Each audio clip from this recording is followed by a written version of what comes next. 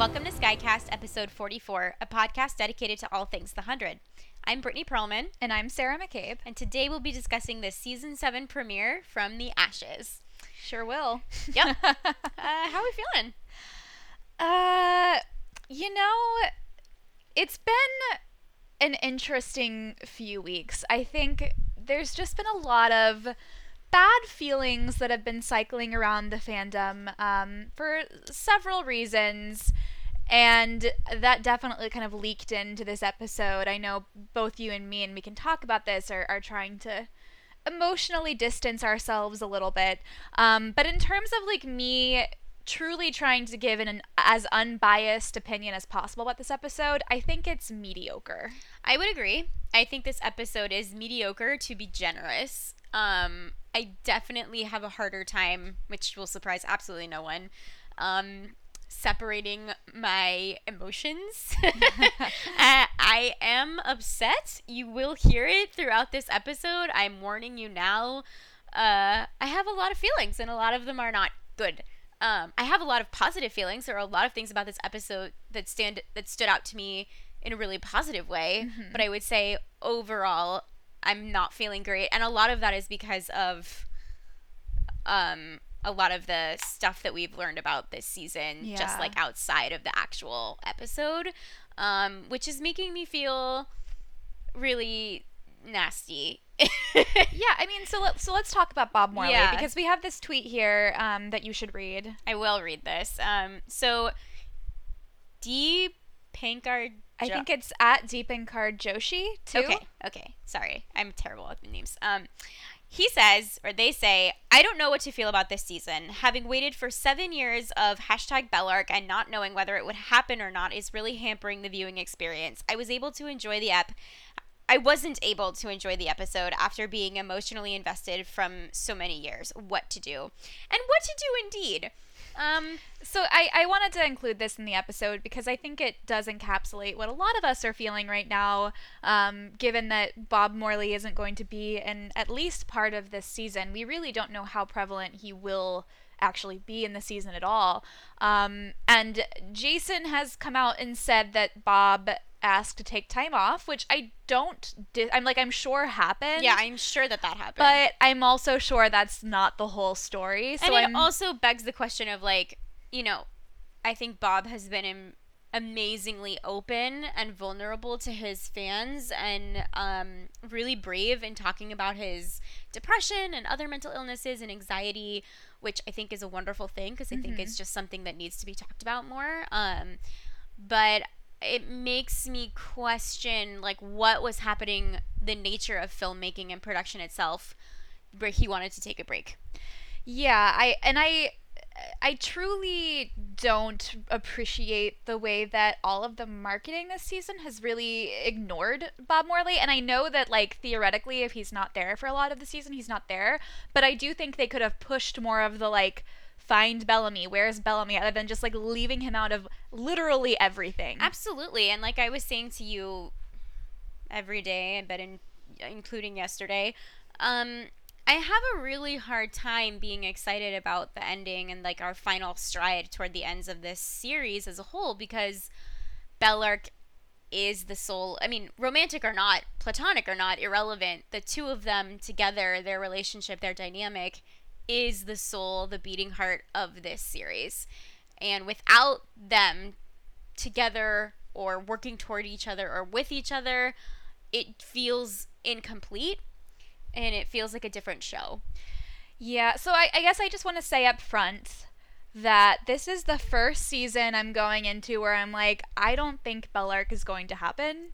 I find that wild, just given what they've written in the last 6+ seasons, but I just don't think it's going to happen anymore, and I think that is because of a lot of external factors that have nothing to do with what they've written, because as we've seen, they've written it very much in one direction, and they're seeming to go in a different direction for season 7. So I have definitely just tried. I'm trying to distance myself. There are still characters in the show that I love. I mean, Clark herself, I will just always be obsessed with her. I love her so much. And that doesn't take away from any of the other storylines or characters that we've known for 7 seasons or less that we're still obsessed with, that we still love. But sure, without the Bell arc of it all, it is a huge gaping hole. It's like a wormhole in the middle of this show that all gravity centers around. And without it, the show feels a little unanchored. And I'm very emotionally distraught. I mean, I won't lie to you. I'm upset. Like, period. End of sentence. I am upset. I've been upset. I've cried. I cried writing this episode. Sorry in advance. I'm probably. Did you? Wait, I missed Oh that. my god, yeah, that's why I told you the other day. I was like, I'm gonna cry when we record, because I started crying when we were writing it. We sat here and did this together, and I still missed that. She doesn't notice when I cry. But And I mean, we'll talk about it more as the season progresses. And at this point, we've only seen one episode. yeah, so no, it's true. I also don't think Bell arc is gonna happen, but I have already been on that train for a very, very long That's time. not true. That's not true, because if you were on that train, you would not be so upset right I'm now. very, very upset. You've definitely tried to play devil's advocate, but deep down, you've always thought it was going to happen. I just a lot of us couldn't did. imagine that it wouldn't I happen. know, exactly. But I was like trying to delude myself into being like, it's not gonna happen, just as the worst case scenario. But unfortunately, like, I think that's where it's gonna go. Yeah. So anyway, I'm going to try to focus as much as possible on the good things this season, and this episode did have a lot of promising it opened up a lot of promising avenues that I'm super excited about. Yeah. So that's what I'm focusing on. I'm going to try to stay positive after this like little discussion that we had. We can have like a mid-season check-in and kind of see how we feel by then. yeah, that's a good idea. But until then, we've said our piece. Yeah. And now we're just going to focus on this episode. I agree. Before we get into everything, I wanted to send out a special thank you to I'm gonna butcher this again, Koella, for their wonderful review on iTunes. Thank you also to everybody who tweeted at us over the break and who's tweeted at us since the episode first ran. We love hearing from you. We always want to hear from you. You can always email us at skycastcrew@gmail.com.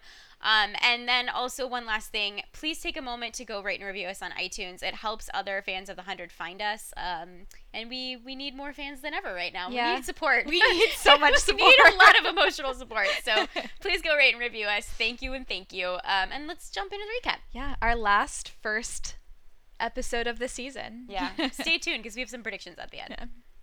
So we open right where we left off, with Bellamy screaming for Octavia after she was stabbed and sucked into the anomaly, until he's knocked out and dragged away by some invisible force. Echo tries to follow, but she too gets knocked around by the same invisible attackers. Back in the tent, Hope wakes up and escapes from Gabriel, and then Gabriel and Echo take off after Bellamy. So first off, what in the actual hell? I mean, we all knew this was coming. Yeah. Like, I don't think anyone was blindsided by Bellamy getting kidnapped. And if you were, I'm sorry. I had theorized even in our trailer that he was being dragged by, like, I didn't know, I didn't really imagine it as, like, people who had invisibility cloaks on, but... You stole my joke. No, I didn't. That was my joke. No, it was not. Yes, it was. It is in my section. It was my joke. I wrote it. I wrote it. This is what happens, guys, when you live with someone for too long. Our jokes have merged. Sometimes we speak in identical sentences. We've merged into one person. But so this was definitely kind of It was my joke. opening. It was not her joke. Opening with a bang. And a bang that I didn't love. And Bob, or Bellamy, but also Bob. If it was Bob, it could have been a body double. I think it was a body double. But that person being dragged around was, I don't think it was supposed to look funny, No. but it looked hilarious. But it was comedy. It wasn't supposed to be comedy, but it was. I was laughing. I was too. And it wasn't supposed to be funny, but it definitely was the way they filmed it. I was embarrassed for them. ridiculous. Yeah, there was a lot of, like, quote unquote magic in this scene. Like, for a sci-fi show, it was very, like, magical. You know, I think this being cut right after the previously on, where Octavia gets stabbed and there's this, like, green flash of light, and then she gets, like, sucked into the anomaly, and then followed immediately by Bellamy being dragged around by invisible forces. It was like, what show am I on? Yeah, it was some genre bending stuff, and I don't think in a good way. It was a lot. It was, right at the very beginning. It was a lot. And I mean, like, we've said our thing about Bellamy, and he's obviously gone, but this season, the opening, it was a bit too much for me. Like, I kind of wanted to, like, ease into it a little bit more than Bellamy, like, getting kidnapped right in the first scene. Well, I think what's really hard about this, and we can talk about this later too, is that these two sections they have going on, the Echo, Gabriel, and Hope section versus the Clarke and the rest of Sanctum section, are completely disjointed, right? Yeah. They have nothing to do with each other. There's no pondering of like, oh, I hope Bellamy's okay, or I wonder what Echo's doing, or I miss Octavia, or, you know, I wish Gabriel were here to decode this, or vice versa. I wish Jordan was here to help with this like tech thing, or Raven to help code something. It was like they were existing in two different shows with absolutely no crossover, and so having Bob exist only in this first opening and then have nobody acknowledge him in the other section at all, it felt like, okay, it just felt over and quick very, very quickly in this episode. Yeah, I'm really glad you brought that up, because I was thinking as I was watching it, there should have been mentions on both sides of the storylines to tie them together, because they felt so disparate. It was kind of like, as you said, we were watching two different shows. Yeah. And it was kind of, it's poor writing in a way to not connect your storylines in that way, and especially from the Sanctum side, because it could have been something as simple as like, we saved Bellamy and Echo a room or something like that, you know? Totally. Absolutely. And they just glossed right over it, and I think that's a testament again to how exclusive they were to the Bellamy character overall, is they just are not incorporating him in the marketing, and from what I can tell in the rest of this, I mean, not all in this episode, but also like an indication of like what the rest of the season is going to be. So that's why that kind of rubbed me the wrong way. Yeah. So switching gears here, so we learn later that these are like time pirates. These invisible attackers are the time pirates that we talked about in our trailer review. And I'm wondering how the show's going to explain their invisibility cloaks, or if they're even going to try. Oh my god, you did write this joke first. Yes, I did. I wrote this later though, but I didn't see this. I made the same joke. They are invisibility cloaks. It's like hardly a joke. It's right there in the palm of your hand, you know? It was a low-hanging fruit. But like this show, I think, always tries to offer some sort of explanation for how things work, even if it's, you know, the basic of the basic. So I'm curious if we're going to get a little bit more about how this technology functions. Oh, I'm sure we will, and I'm excited to hear about it. I like when they do the timey-wimey, like, hand-wavy pseudoscience stuff. Yeah. And then we get to Gabriel, and my love, he wasted no time in studying Hope's markings. He's like, I'm just gonna strap you down, get my microscope out, look at all your markings. It's like Octavia disappeared like less than 5 minutes ago, right? He's like, here, Hope, lay down. I'll give you a nice cushion. Also, could you move a little to the left? Yeah, that's better. The light. I need the light. It's so cute. I am obsessed with Gabriel's obsession with the anomaly. I feel like it's reached a whole new level, which just makes him more adorable. Yeah. I mean, he's practically giddy with all this new code and markings to work with here. He's so excited. And he's just in love. Every new piece of information, he's ready. I mean, like, this is my new OTP. Like, like I had to replace the Bellark hole, the chasm, with something, and it's gonna be Gabriel with his code, and I'm gonna call it Goad. Goad. Long live Goad. Goad forever. This is how I will. That was also my joke that we'll get to later. Forever is something I say all the time. Oh my god. You guys, we are so out of practice. Also, like, we've been holed up. We should have mentioned this at the top. We should have. I forgot that we're in quarantine. Right, we're in quarantine. We haven't left this house in like 3 months, truly. And we have gone crazy. Yeah, it's just us in here. We have the anomaly sickness or whatever it is ourselves. It's bad. It's really bad. But yes, Goad, I think, is one ship that will not disappoint us. Yeah, this no, season. it's already sailed. So yeah, no, that's what I'm saying. Like, I think we can like truly put all of our faiths, hopes, and dreams into Goad. Fervor into Goad. Yeah, and we won't be disappointed. I agree. I'm on board. So Gabriel comes out of the tent after Hope kind of kicks his ass, and he's like, "Oh, time is not behaving." And I wanted to ask what you think that means, because it felt so out of place here in this Oh scene. my god, right? It was like, time is misbehaving. And I was like, how would you know if it was misbehaving? Well, like, how would you, what does that mean? What about this situation here feels like time is misbehaving? Right. I mean, I guess I saw no indication that time was acting funny. I guess the only thing he could be thinking of is like the fact that Hope is now an adult. And I guess he knew that Diosa's kid was going to be named Hope. So maybe he's like recalling that. But like when he said it in the situation he was saying it in, it made no sense. I was like, I don't see any indication that time is moving differently. But maybe he was talking about Hope. I don't know. So we come in on a beautiful, very earthly yellow house outside of Sanctum. Gaia and Maddie approach, and Clark comes out of the house to meet them, telling Maddie that this is their new home. When Maddie goes inside, Clark and Gaia reaffirm their decision not to tell One Crew that Maddie is no longer the commander because they don't want to cause additional unrest. Indra and Gaia will be speaking for Hedda for now. Inside, Raven worries that Jade Hedda hasn't completely disappeared, but Clark brushes that off. Yeah, so before we get into the meat of this scene, I just wanted to say, I think another, I don't want to call it a gripe, but I will.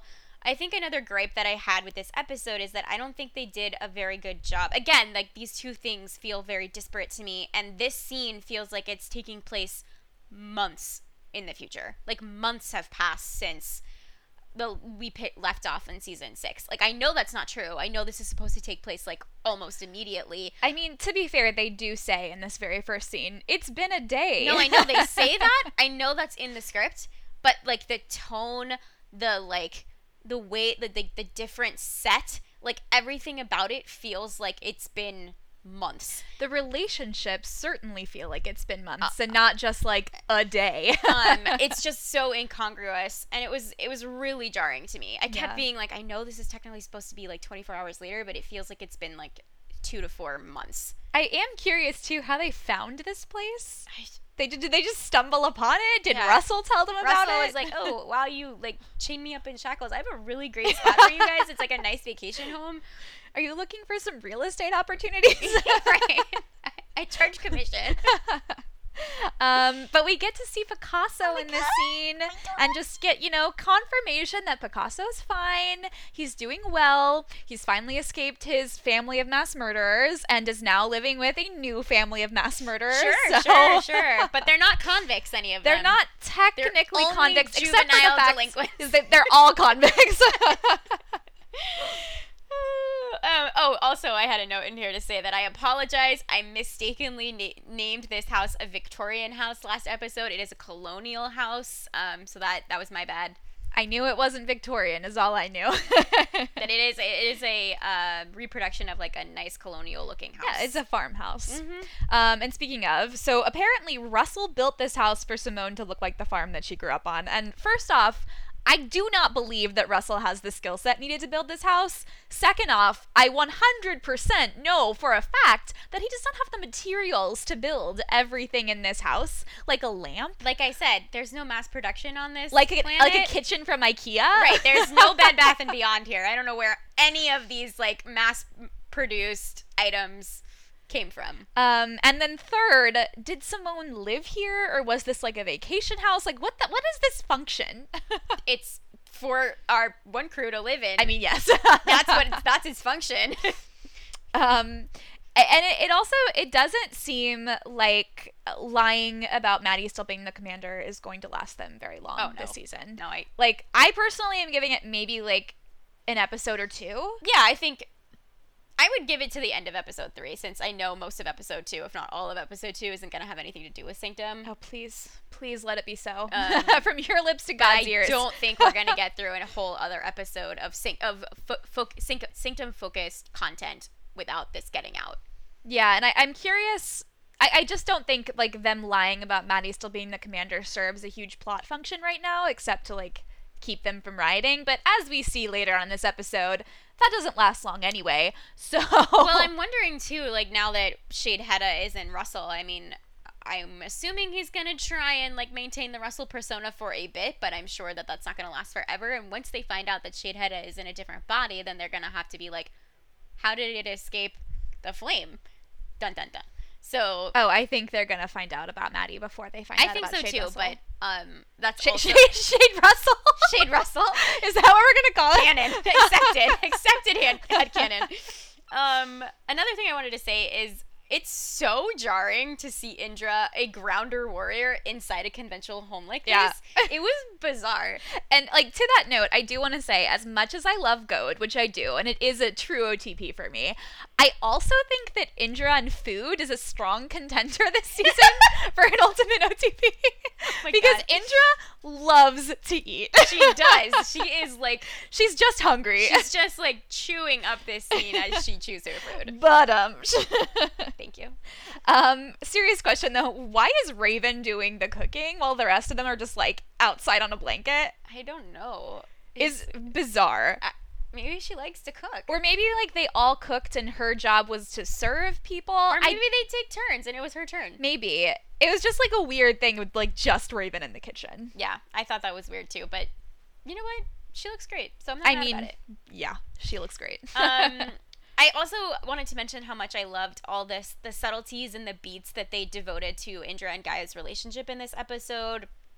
There was a really meaningful exchange in this bit here, and I'm very hopeful for what that means for the rest of the season, because I am always so interested in them as a mother and daughter, and the tension that sort of interplays between them, I think, is just always very magnetic, and I think it's a good sign. I think it's a good sign for things to come.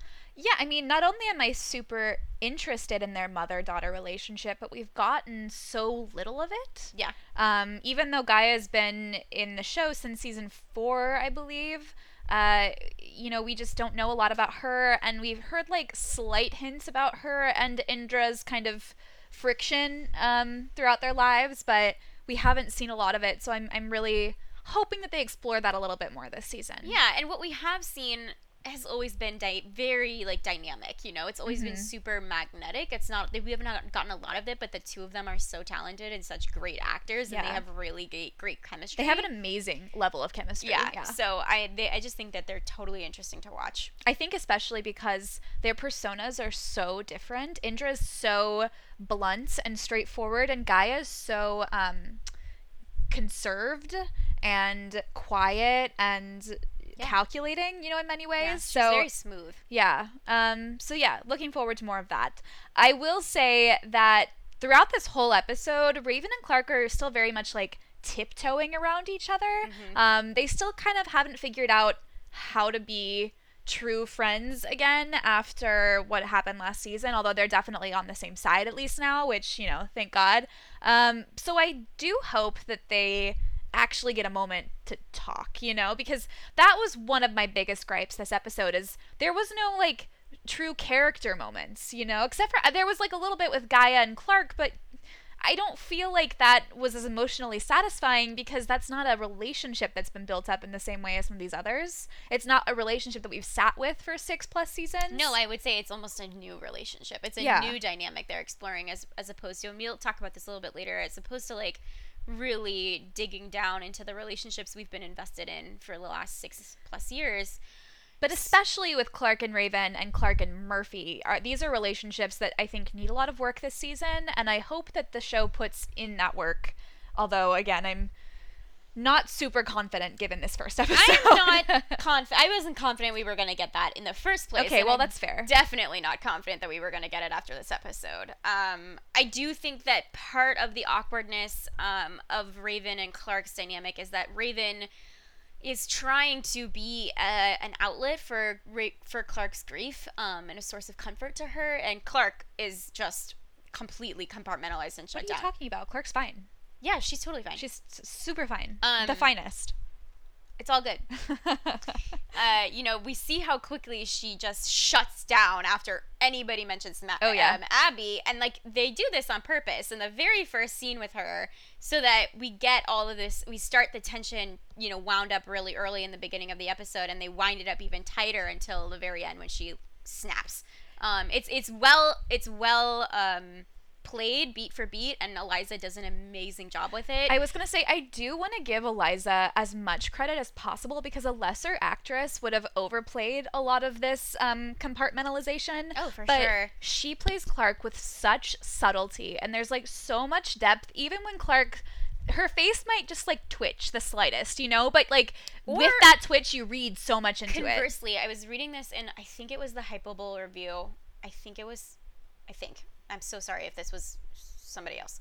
But I think in the Hypable review they were saying how it's her stillness, it's her conservation of emotion where she like doesn't react that look is so unnerving almost, because any other actor would feel inclined or the pull to make a move or make a show of something or to do any kind of indication that they've been affected by this emotionally, but it's actually the inverse of that really is unnerving and inhuman almost, which is truly just like Eliza's gift. Yeah, but I mean, I think it's more than just her stillness. She's able to like play these facial expressions that are just so tiny but still say so much. And like there's like a way she like works with her eyes where like her whole face, her whole complexion is totally placid, but then there's this look in her eyes where it's you're a tightness. Like, oh damn, there is something really wrong behind there. Yeah.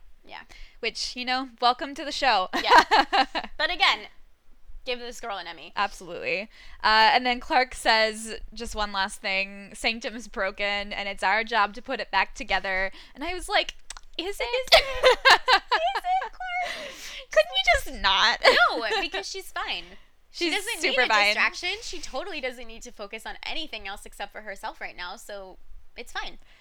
I hope I don't dwell on this too much in this episode, but all of the Sanctum drama feels like such a carryover from the end of last season, and I'm just not interested in it. So yeah, there's a few beats like this later on. I hope that they kind of speed past this and we can get into a little bit more meat, you know, be that Shade Hedda or whatever, Shade Russell, you know. Yeah.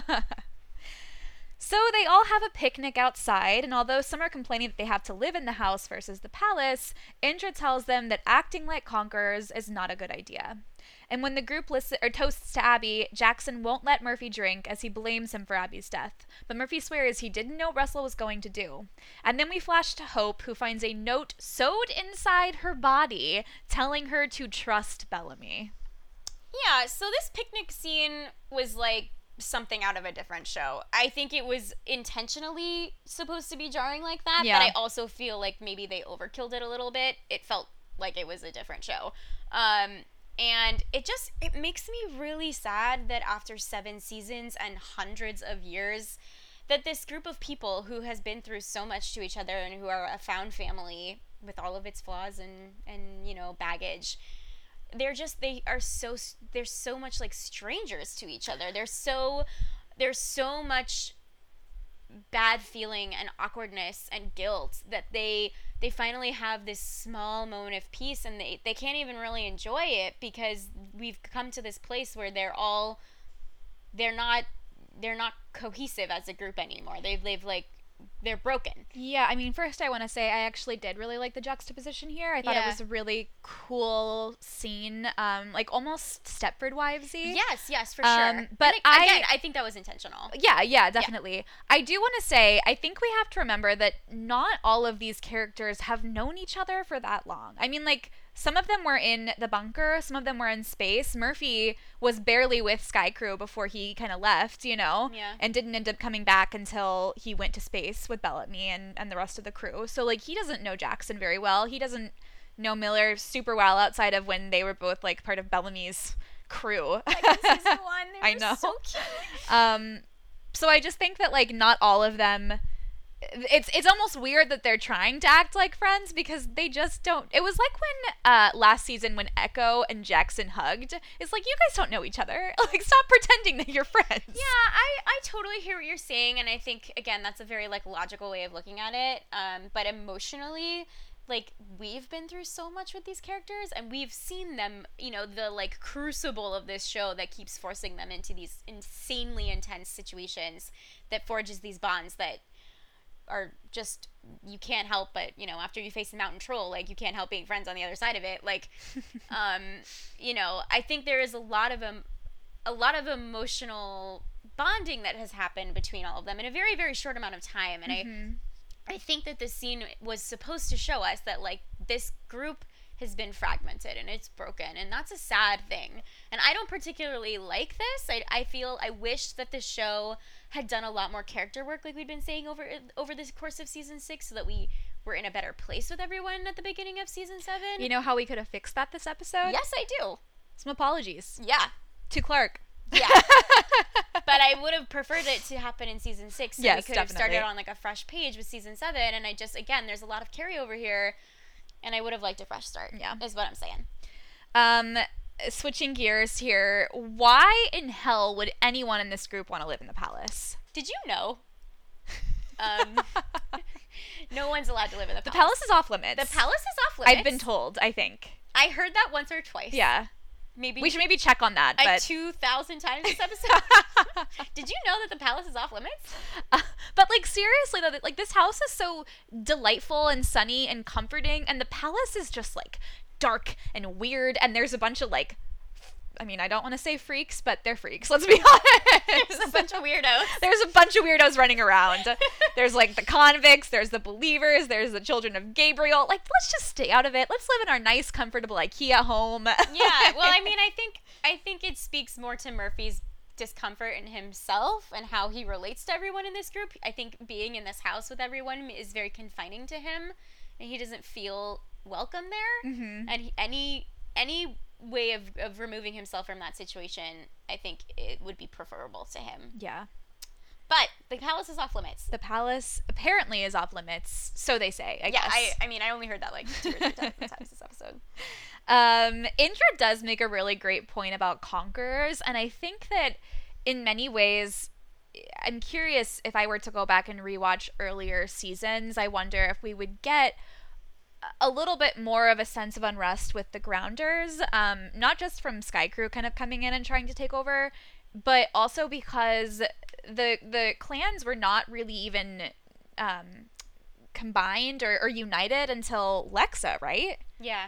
So I kind of wonder how that would have looked before that. Like, what kind of world did Indra grow up in? Right. You know, where with the clans were they just constantly fighting and one clan was taking over another clan, and I wonder if that's kind of led into her strategy here of knowing how that feels being on the other side of it. Oh, 100%. I think that's totally a really great read, and I think not only shows the depth of Indra's character, but also her value as now, I think, probably the oldest member of one crew, like by far. Well, like, I don't know if she's the oldest member of one crew. I think they had some. Well, of this. She's definitely the oldest member of this like Yellow House crew. Yeah, but you know, I mean, she's just got years and years on them, and it's just like the experience, hard won, is invaluable. You want to get into it? I want to. There's a thing that I have to talk about, and I'm sorry in advance. They talk about how, you know, the house is shared amongst them. Obviously, Clark is in the biggest room. They also share their Simone's closet, and apparently Simone shopped at H&M in 2002. And I hate it. I hate all of this costume work. I hate everything about it, but in particular, I hate, in order, Amori's outfit, Nyla's outfit, and I will say Maddie's, with the caveat that I would wear Maddie's shirt. I think it's adorable. I just don't think it has any place on this show. It's a baby doll dress. Yeah. It's not a shirt. It's very cute. It's super cute. It's a shirt. It's meant for an adult. She's wearing it. No, it's a baby doll dress. As a 12-year-old. It's like a little girl baby doll dress. It's not a shirt. It's super cute. I would wear it. I just don't think it has any place on this show. I'm gonna say conversely, I don't know what Nyla's wearing. Honestly, She's forgotten. wearing this. I know it was pink, hippy dippy lilac lavender wrap. Don't dress. care about that. But I did love Amori's outfit. I think Amori looks adorable. She looks horrific. I think she looks so cute, and Britt is wrong. I am super wrong. into Amori's outfit. I hope she stays in this outfit all season, although we do know that she switches into this like blue garb at some point. Thank God. But I'm into it. I think she looks pretty punk. I think they should burn Simone's closet to the ground. And as for Maddie, I think Maddie looks adorable, and it's unexpected because we haven't seen Maddie in white yet, or this like off-white. I really did I liked her outfit. I just want to be clear. I really thought she looked great. I just don't think that shirt has anything to do with this show. I think it's cute. And I think it kind of harkens back to life on the Ark when they had a bunch of threadbare clothes that they just wore over and over again in different ways. And I think that's like the same for this. This is clothes they brought from Earth. I doubt it was Simone's. I doubt any of this was I'm sure Simone's. it was Josephine's. It was probably Josephine's. Which explains why it looks like a teenager's closet from 2002. But you go, Amori. She looked amazing. I think she looks episode. horrific, and I'm so sorry that they put her in that. See, this is why we have a podcast. Beautiful. The very, very few times that we have differing opinions. It's always about clothes. I would love for you guys to tweet at us. Do you like what Amori's wearing, or the rest of them? We should make a Twitter poll. Okay, we can make a Twitter poll, but also just tweet at me that I'm right and Brit's wrong. But it's okay. You can tell the truth. I'm right. So Jackson knocking that glass out of Murphy's hand was like very violent for him, and I also really loved it because I personally am not feeling great about Murphy, and same. I think he deserves it. So not that I don't think that Murphy is responsible for Abby's death, but I think Murphy's responsible for a lot of shit that happened last season. Yeah, things that he needs to come to terms with and B, apologize for. Yeah, I mean, like, that's what I was gonna say, is like he turns to Clark and apologizes like, I swear I didn't know Russell was gonna kill your mom, and it's like, great, glad she believes you, Murphy. That's not what you should be apologizing for. Maybe like when you tried to actively kill Clark, that's a thing that you could talk about. Sure, and it's like she's giving him a pass just because she doesn't want to engage in this at all. And so it's like, fine. No, she's not giving him a pass because she doesn't want to engage. She's giving him a pass because that's what Clark does. She like takes everyone's hate in and never expects anyone to apologize, even though she has to apologize every time that she like accidentally kicks a rock, you know? Sure. And also, even before he like apologized to her about his like unintentional hand in Abby's death, he was like giving her actual like attitude about taking the largest room. Like, are you fucking kidding me, Murphy? Really, Murphy? You want to have this conversation? Spoils go to the victor? Like, yes! I'm sorry, who do you think should live in the biggest room? Not Clark only just got her body stolen and had her mother murdered and still managed to save everyone, so... Do you think you deserve the biggest room, Murphy? Because I don't. You can go into the palace that you're not supposed to live in. Yeah, it's going to be a lot for Murphy. I'm curious what this season holds for him. But I did want to note, too, before we move on, that they are still planning to build a compound. And on this compound will be Sky Crew, One Crew, and the convicts. So that seems like a real fun place to live. Yeah, I don't want to live there. I'll stay in my house. Yeah, can't they just, like, forget about all the rest of them? You got your cute yellow house. Yeah. Like, let's just start a commune here. It's a big house. Just to wrap up this section, they just tagged on this little bit with Hope finding the note in her arm. I just have to say, this note is extra as fuck. I love a good hidden note on your person. On your person, in your person. In case of memory loss. It's a great trope, and I love it. It's just so dramatic. Well, I do love, too, that means that she knows for a fact that she was going to lose her memory going into this. Yes, and she was preparing for that eventuality. Mm-hmm. It's great. Or at least we're assuming it's her. We're not 100% sure she left this in her arm, but it seems very likely that it was her. Yes, I think for sure, at least for now. And I wonder if going back into the anomaly at the end of this episode is going to bring back her memories, or if we're going to still have to continue to fight to get those back. Yeah, I don't know. It's a good question. So yeah, that scene is done. Yeah, good. Let's move on. As the group walks back to Sanctum, Inja lays out the issues they're all facing. Some Sanctumites still believe in the Primes, but the children of Gabriel all want the Primes dead, and now there's a bunch of convicts thrown into the mix. And it's going to take another 2 to 3 years to even get their compound built, so, situation's not great. Yeah, talk about a exposition dump. Yeah. Woo! That was not subtle. It was not subtle and not super well done, although No. I don't know if I could say that there's another way to do it smoother. I think the problem is there's just a lot to recap here, and it's like not interesting stuff. It's not interesting. I also am like, I think at this point, like, you can give your viewers a little bit of credit. I don't think anyone's watching the season 7 premiere if they haven't watched all of the other seasons of The 100. Did the Children of Gabriel didn't actually show up at the end of last season, did they? This is new. The Children of Gabriel situation? No, yeah, so that's new. and that's something that could be introduced, that they've now come back to Sanctum. It was just a lot of exposition. I could wait. No. I'm so wrong. Because they came with Bellamy and Octavia. They were like their army back up, right? Right. Yeah.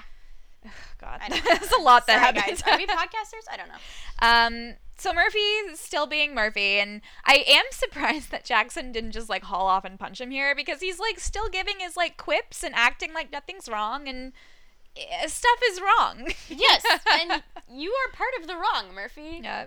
You're not right. Shh. I mean, I usually find him so charming. I think his charm is wearing off. At the end of last season, I was up to here. Yeah. Like, he had that one chance to pretend to be Daniel Prime at the end of last season, and he just, like, didn't want to do it until Amori kind of made him do it. And that just, like, the last straw. Yeah. Have you learned nothing? It's a great question. Daniel asks later.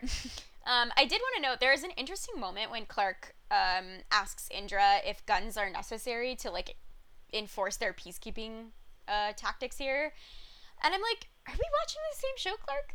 Yes, guns are necessary. I mean, I don't think she was necessarily saying guns are not necessary. She was just saying we're going to keep peace at the point of a gun. Like, it's a little ironic, I guess. It's totally ironic. I see that, but it's also like, yeah. I think it carries over, though, from her last season, not wanting to use guns. Yeah. Like, out of all the things that follow through. I don't think it's out of character for her. I just thought it was an interesting thing that they included, and, you know, I'm always interested in, like, why do the writers give time to one thing over another? And maybe if, like, none of them had weapons, we could all just chat it out.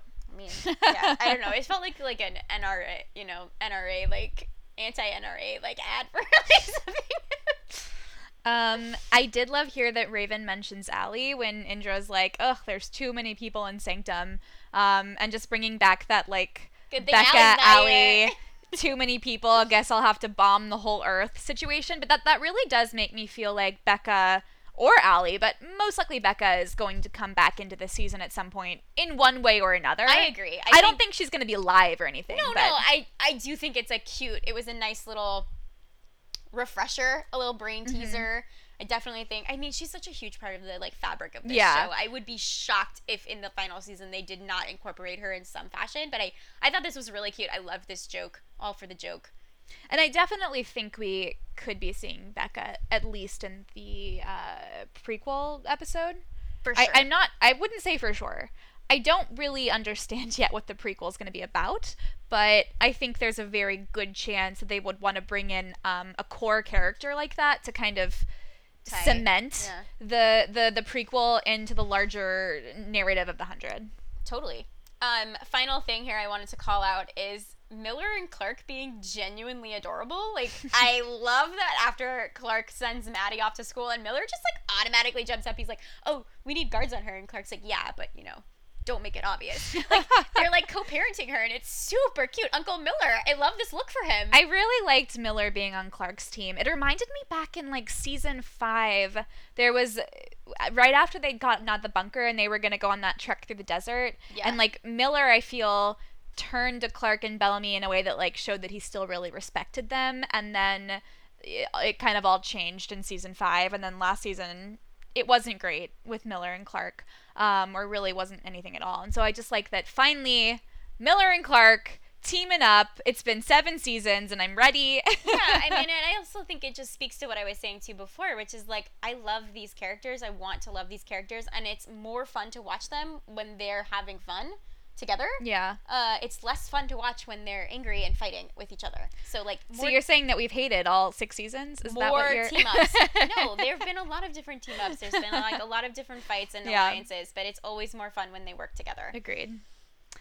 In the palace, a new convict named Nikki has Jordan at gunpoint. Sorry, not gunpoint, knife point. Sorry, they don't have guns. They don't have guns. That was a Freudian slip. Jordan's trying to get the prisoners to leave the palace as it's sacred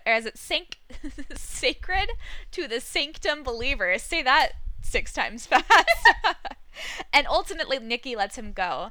But then the children of Gabriel come in and they get into a fight with the believers, which is only controlled when one crew comes in and puts a stop to it, telling them that no one gets to live in the palace. What was that? Oh, I don't think anyone I don't think anyone can live in the palace. Can you live in the palace? I don't think so. I don't know. I'll have to check. They just said no, so Did that's they? that's what I think I'm gonna go with for now. But I mean, it could change. I don't think we can live in the palace. Sorry, guys. We're gonna start doing this joke. I started this joke the other night. I've been laughing about it for like 2 days. It's not that funny. So the Believers essentially want assurances that Russell's being cared for, and Clark tells them that Jordan can check on Russell and report back. Right. Okay. So before we get into the meat of this scene, I feel like I need to comment and say that, I just found this uninteresting overall. There are things in this episode we like, guys. I swear, we're getting to them. I do mean it. We liked Raven's joke. I did, yeah. I don't think that any of these groups, the Believers, the Children of Gabriel, or the Allegius Convicts, have earned any kind of right to this amount of screen time in the final season premiere. And it's annoying that they devoted this much time. You know what? I'm going to say you're wrong. You know who has earned their screen time? Cadigan. No! See? You're bringing it up now without even me saying anything. Yeah, it's like Pavlov's response at this point. I mean, yes, Cadigan has definitely earned his screen time, but no, Nelson for me is on fire. He's so hot. I have no recollection of him being this hot last season. I do. I am just in shock. I'm like, Nelson, you can... It was because Gabriel was next to him, and Gabriel's also true. so hot. That's true. But yeah, no, I remember Nelson being this hot. I just don't remember him being this charismatic. Yeah. He has like a whole new personality. It's like someone blew a new personality into I remember him just being like kind of a dick. dud. I mean, like, he is still kind of a dick, but like it's in a hot way. In a hot way, yeah. No, he is so hot. Also, love this introduction to Bonnie and Clyde. I mean, Nikki and Hatch. I will be calling them Bonnie and Clyde for the remainder of this season. I have no interest in learning or remembering their names, and for all intents and purposes, they are Bonnie and Clyde. So I mean, like, I doubt they're gonna live super long. Let the record state. Also, the introduction to them is ridiculous and over the I mean, like, they even gave him a southern accent. They might as well have gave him a mustache to twirl. Did you know that, like, convicts aren't very good people? I did read that somewhere. Like, I've heard they're kind of violent sometimes. I also heard that they like to live in the palace. But see, I heard that no one's allowed there. But it was... Sorry, no one else to laugh at our jokes. I think that they're funny. So I did like, though, that Bonnie and Clyde, which I don't think that they're being subtle about it. Like, you're definitely supposed to think of Bonnie and Clyde. I just, like, think it's funny that, like, they have names. That's cute. Like, I'm not calling you by anything else. But do we think that they were married previously, or was there just, like, an Allegius mining wedding? Like, a special episode where they just, like, got married and everyone got the day off and they, all got to, like, shoot their guns in the air in celebration? I mean, I think that's a super cute headcanon, and I want that to be true for them. I want love on the Allegius mining mission. I want that story. I actually feel like they were married before. I think you're probably right. I think they probably committed the same crime that got them Correct. landed on the mining mission. I think it was a bank robbery. Do we? That's what Bonnie and Clyde did, babe. Yeah, I know that's what Bonnie and Clyde did. I didn't know if you were joking or was like... totally joking. I was like, did we get some information about that? I missed that. Maybe. No, because I think I remember hearing that, like, for serious, though, I think Nikki is, like, a mass murder, like a serial killer. That's what I've heard, too. So I don't know about Hatch, but maybe he helped her. I mean, she does seem to be the, like, more knife happy of the two. For sure. He's definitely, like, a little bit chiller, a little bit quippier. Yeah. So at this point, Hatch is my favorite of the couple, but we'll see where that goes. I don't have a favorite right now. I mean, it's a very low bar.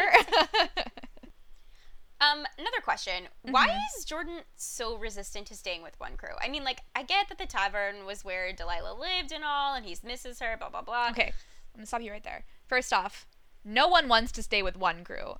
The Yellow House crew is not one crew. Sorry, Yellow House crew. Yellow House crew. Why? One crew sucks. Yeah, sure. I just, like, what is his devotion to the Believers and the citizens of Sanctum? I just don't understand why his allegiance to them is so strong and why his resistance to our guys is so little. Yeah, I mentioned this a little bit later in the podcast, but we know last season, at the end of last season, that he was like adjusted in some way. Right. And we were worried that he'd been totally brainwashed and was now like obsessed with the primes. Doesn't seem like that's the case. But also it doesn't seem like it's not the case. So I'm Sure. I'm very confused at where Jordan's head is. I mean, to be fair, it's not like he has a strong emotional connection with anyone because he only met them like 2 weeks ago, you know? But you would think that like his parents like love for them and like his like growing up on stories of them and everything would like but endear them to him. I think just the fact that he's heard so many stories of them and they've become heroes. Well, they've become real people now with real flaws in a way that I think stories can't get across. Sure. And so he's kind of trying to reconcile his idea of them with the reality of them. And that makes him uncomfortable. Yeah, I get that. It doesn't quite explain like his like weird attachment to the believers. Well, but, like I do think that there's like some level of him, like the believers have no expectations of him aside from what they've like known about him in the last 2 weeks, whereas, you know, Sky Crew and et al. Do have these additional pressures put on him just being Monty and Harper's son, you know? Yeah. And he already had that connection with, what was her name, Delilah? / Priya later on. So I think he's kind of gotten to a place with these people specifically that he feels for them and feels for what they've all gone through. I don't think he truly believes in the primes, but I do think that he wants to help them, the believers, you know? Yeah, I buy all of that. I hope we get a little bit more insight into it, though. Yeah, I do too. Other thing, this is a great Miller episode. Yeah. You know, it's like, I think this is the first time he's ever made a joke, which was the funniest thing I have ever heard. Nelson's like, oh, we're gonna burn Russell, and he's like, you may want to take a log off that fire. He got some quips in. Which I just found delightful. I love, Miller usually has, like, no role. None. And what he does play, I'm usually annoyed by. Right. So I really loved him this episode, I agree. This was a glow up for him. He glowed up. And I mean, I guess talking about Miller and Clark, I also love that Indra here steps up to protect Clark when the believers kind of call her out. It really just means a lot to me that people are finally like on her side instead of pushing her away. You know, Clark is still very much carrying the load, but at least people kind of see that now and are trying to help her instead of like blaming her for every freaking thing she does. It's sad that it took her literally losing her mother for people to feel any kind of empathy for her and to like step up and help her share the burden, which she won't let them. But well, she's accepting some help, but I do love seeing Indra step forward and protect her. It's very sweet. I just want people to give Clark the respect that she has earned by now. Hell yeah. So Russell is locked up in the schoolhouse when Jordan comes in to check on him. Russell pushes him away, though. All he wants is to die. Very soon, my friend. Death! Very soon. Jordan gives Russell Priya's mind drive, but Russell smashes it. Russell realizes that Jordan was adjusted, and that although Jordan doesn't actually believe in the divinity of the primes, he did see the anomaly in his hallucinations. Yes. So, first of all, thank you, God, that they figured out some way to keep J.R. Bourne in this show, because he is so hot and so fine, and it would have been a travesty if we had to say goodbye to him along with Russell. I mean, sure, and I was, we definitely theorized that Shadheta could be in Russell's mind drive, but before we did that, back when we thought that Shadheta was in the anomaly, I was like, what the hell are they going to do with Russell? Why is he still here? Right. So yeah, I think that his continued presence is going to help us, and we'll talk about that a little bit more later. For sure. But mostly I just appreciate him because he's so beautiful. Yes, I mean, obviously. Also, he's so dramatic. You understand a bare whisper of the agony I feel. Like, okay, sir. Oh boy, extra AF. But I love it. Love it. It was great. And so thank God Jordan doesn't actually believe in the primes, because I was super worried last season with that like weird conversation he had with Bellamy. Oh my God, I know. I was like really stressed out about this. And he does still seem to view Priya's mind drive, he treats it like it's almost holy in a way. And I don't know if that's because he thinks that Russell sees it as holy, or if he also in some ways sees it as holy. I don't know if he thinks of it as holy, but I think it is the only thing he has of her. So in that way, it's very special and dear to him. And that's weird, right? She definitely took over the body of the girl that you slept with. Like, Priya has no real connection to you, son. No, but I mean, like, it was the last of her, Delilah's body. So, but like, it wasn't, though. I don't know. I agree that it's weird. I'm really glad that they did not decide to take him into, like, as far as, like, a devotee as they could have, or they clearly, like, set up that they could go there. I am super curious, but not totally 100% interested. I just want him to be more interesting, I guess. I felt that all of last season, and to be fair, they gave him barely anything to do last season. So I did hear from some of the reviewers that were previewing this season that it sounds like Jordan has a bigger role to play this season, at least in the first 4 episodes. Yeah, I heard that too, and I'm looking forward to it. Yeah, I hope that is like a good role. I also like that, you know, Russell, we learn, was also obsessed with the anomaly when he first got to Sanctum, and it makes his connection to Gabriel and then Gabriel's ultimate betrayal later on, you know, that much stronger, and it also has this, like, nice symmetry with the rest of this season. I like when they do the kind of connect the dot thing.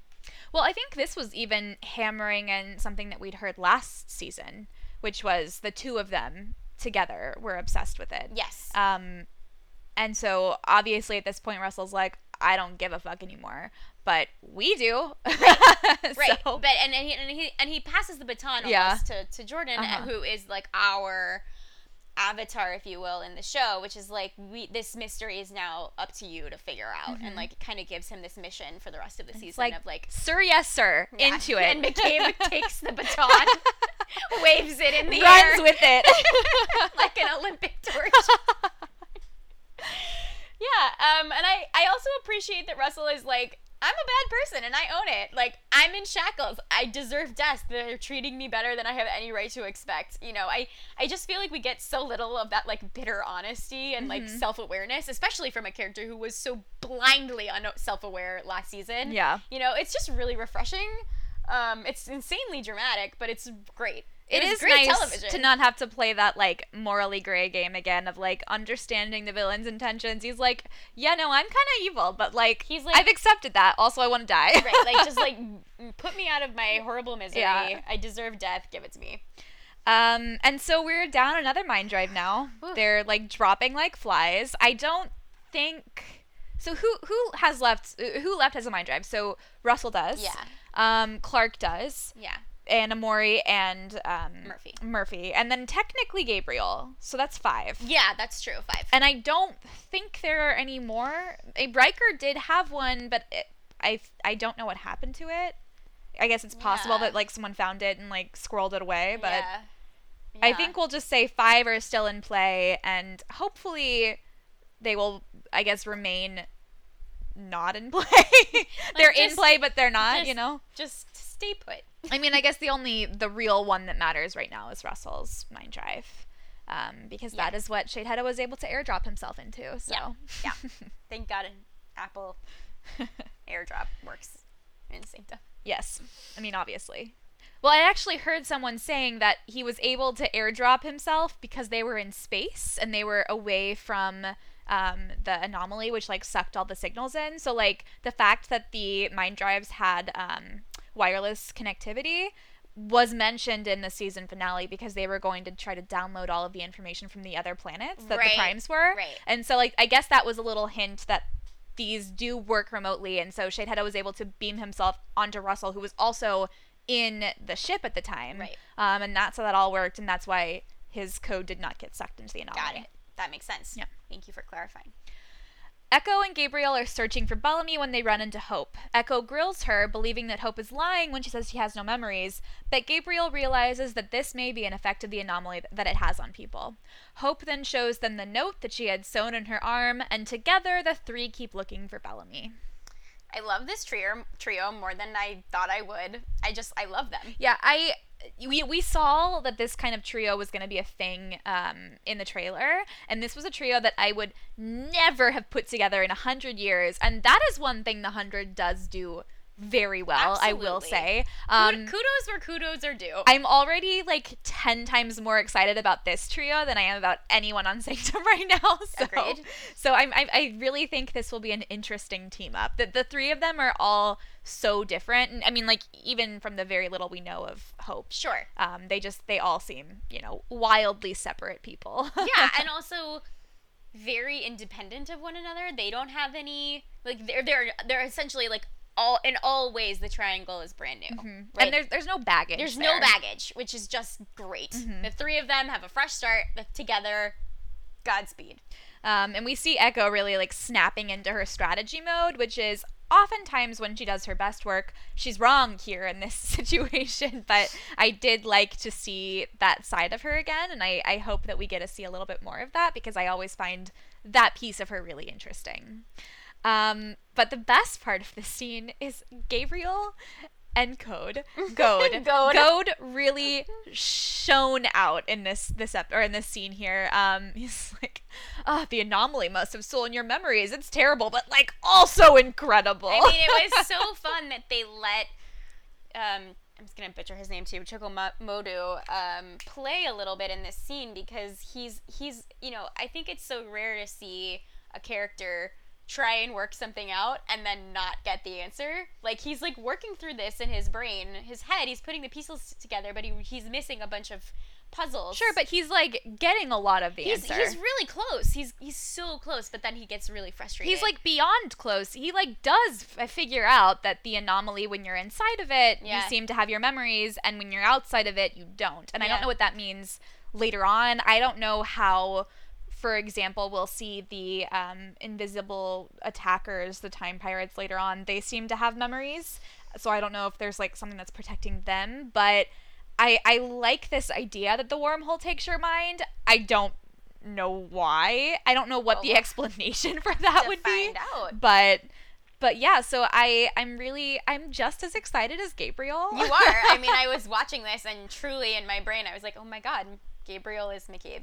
McCabe is Gabriel. Like, I mean, that's one thing that I love about both Echo and Gabriel being together, is I do feel like there's parts of me that are like with those two. I relate to both of them in different ways, and so and they're both so different, so it's like obviously very different sides of me. So totally. I really can't wait to see how those two kind of play off each other. I just think it's great. Yeah.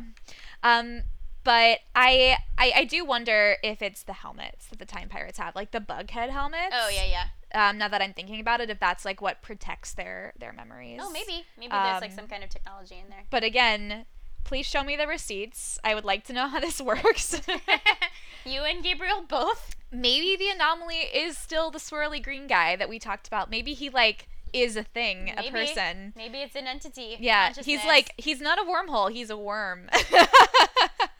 Okay. Okay. In the tavern, Maury's reading Kaylee's journal, and Murphy is brooding, as Murphy's wont to do. Raven tries to convince Murphy and Maury to pretend to be Kaylee and Daniel Prime, as it may come in handy if they need to get the Believers under control, but Murphy wants nothing to do with this. Jordan tells the Believers that Russell wants to die, which ends up causing a big kerfuffle in the town square between the Believers and the Children of Gabriel.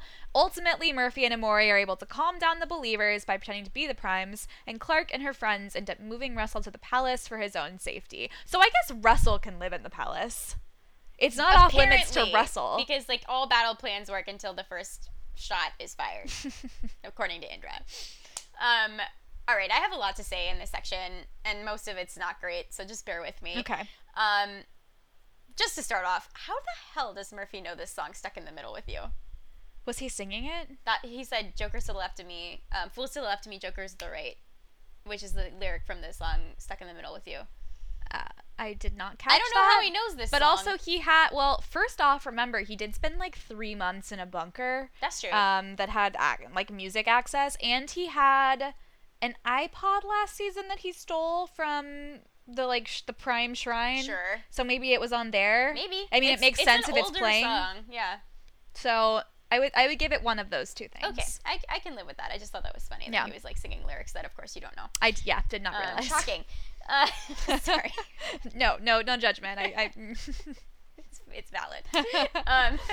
So let's get into the Murphy of it all. I have a lot to say. Let's keep getting into it. Yeah. We just keep hammering it in. Well, I think that this scene perfectly summarizes the Murphy problem, which is, after all this time, he is clearly capable of feeling guilt. Like, he has finally learned what guilt is, and that he should feel it.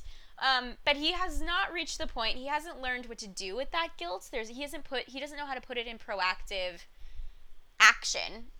It's not even about knowing. He just doesn't. He doesn't do it. The only thing he does with his guilt is that he sulks. Yeah. And then he punishes other people, namely Emori, for his bad mood. Which is incredibly toxic behavior. Which is totally toxic, and which brings me to the Emori problem, which is, again, very emphasized in this scene, which is, again, why is it Emori's job to console Murphy when he's acting like a baby? I mean, her storyline has basically been reduced to being John Murphy's nanny, and I hate it.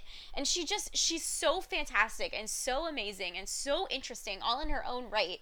I just want them to give her something to do. Like, we were talking about this the other night, that the most interesting season and the most interesting series of episodes we've ever gotten of Emori is when they were broken up, and she got to be her own person, and she, formed her friendships with Echo and Raven, and she became, like, Mechanic Jr. and all these amazing things. And I'm so sick of her being his nanny, and I'm so sick of her trying to be helpful and read through Kaylee's journal and try and make lemonade out of this fucking lemon situation, and Murphy just making fun of her for it. I'm done.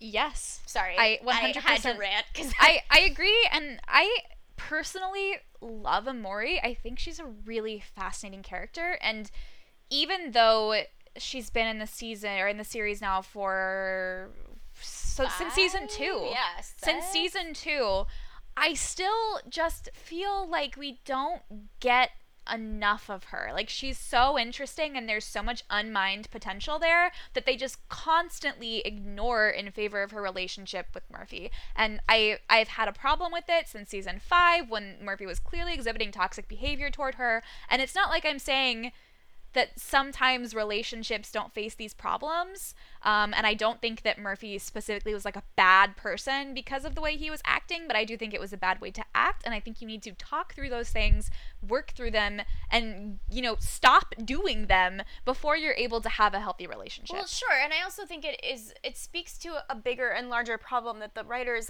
in the show has, which is that they do have an issue where they tend to sideline major female characters in favor of their relationship storylines, namely Emori and Echo and Harper. Harper was always sidelined, though, to be fair. They could have done so much more with her, and we whined and complained about that for 2 full seasons of her being Monty's girlfriend and then wife, with nothing else to do.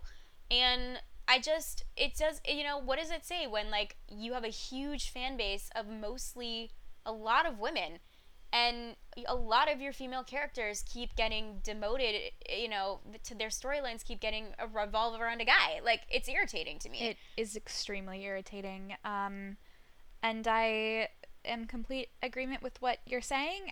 One thing I will add to this is that I do love how much Richard loves Louisa. Oh my god. You're right. Sure. We should say that, like, outside of the show, these two actors are amazing, obviously. They have amazing chemistry. They deeply respect one another, and I love how much Richard loves Louisa. Yeah, it's very sweet. That's good to note. Yes, thank you for including that. So I do know that we have in the past, and I'll probably do it again, we really rag on Raven for being that, like, fake Miss Morality that she's on a very high horse that Murphy calls her out on, but, like, Murphy, out of all people, you do not get to say that. No, back off, sir. Back off. But I did want to note that Raven, especially in juxtaposition to all of your bad fashion comments, I want to say a great fashion comment, which is that Raven's back in her ponytail, and she has this really cute red jacket, and it's, like, bringing back all of those season 1 vibes, and I love it, and it just feels like this is, like, the heart of Raven. I feel like I even got to see more of the Raven that I know and love in this episode, more so than I did all of last season. Oh, I 100% agree, and I love this red bomber jacket that ties in so beautifully with the bomber jackets that they wore in season 1. Also, I want it. Same. I love her ponytail. I think she looks she's so beautiful. I think she looks fantastic, and I do feel like there's been a dramatic tonal shift in what they gave her to do this episode in comparison to all of last season. Yeah. It's just like a dramatic shift happening here, and I appreciate it. Speaking of Raven, she had a great line in this episode, in this scene, where she was telling Murphy, she goes, "Newsflash, you are primes. That bad choice has sailed." Which I found delightful. And true. And very true. You tell him, Raven. So I do know that Raven probably goes into the anomaly very soon. Sure. But there is that scene where like Nelson is looking over at her, and then Murphy I saw it. and Amori. I mean, like, I think it was meant for him to be like noticing how Murphy and Amori are not really primes. Right. But I did love the like little look that Raven and Nelson shared, and I'm like, do I see a ship upon the horizon? It takes almost nothing for me to ship them. Yeah, we'll come back to that. Hot. I'm in. I mean, like, Raven's hot. She deserves someone hot. He's hot. Riker died and also was an asshole. So who else is left? So yeah, that's my new ship. Yeah, no, I love it. Wait, let's count them. We've got Goad. Yeah. We've got Indra and Food, or Findra. As I named. Yeah, I tried saying Indrude. And then I was like, Findra. The only thing I don't like about Findra is it reminds me of like Finn and Indra, which I'm like, I don't remember Finn on this show, so it's fine. I mean, no one does, but I like the idea of Indra getting like a little hot piece on the side. And then finally we have Relson.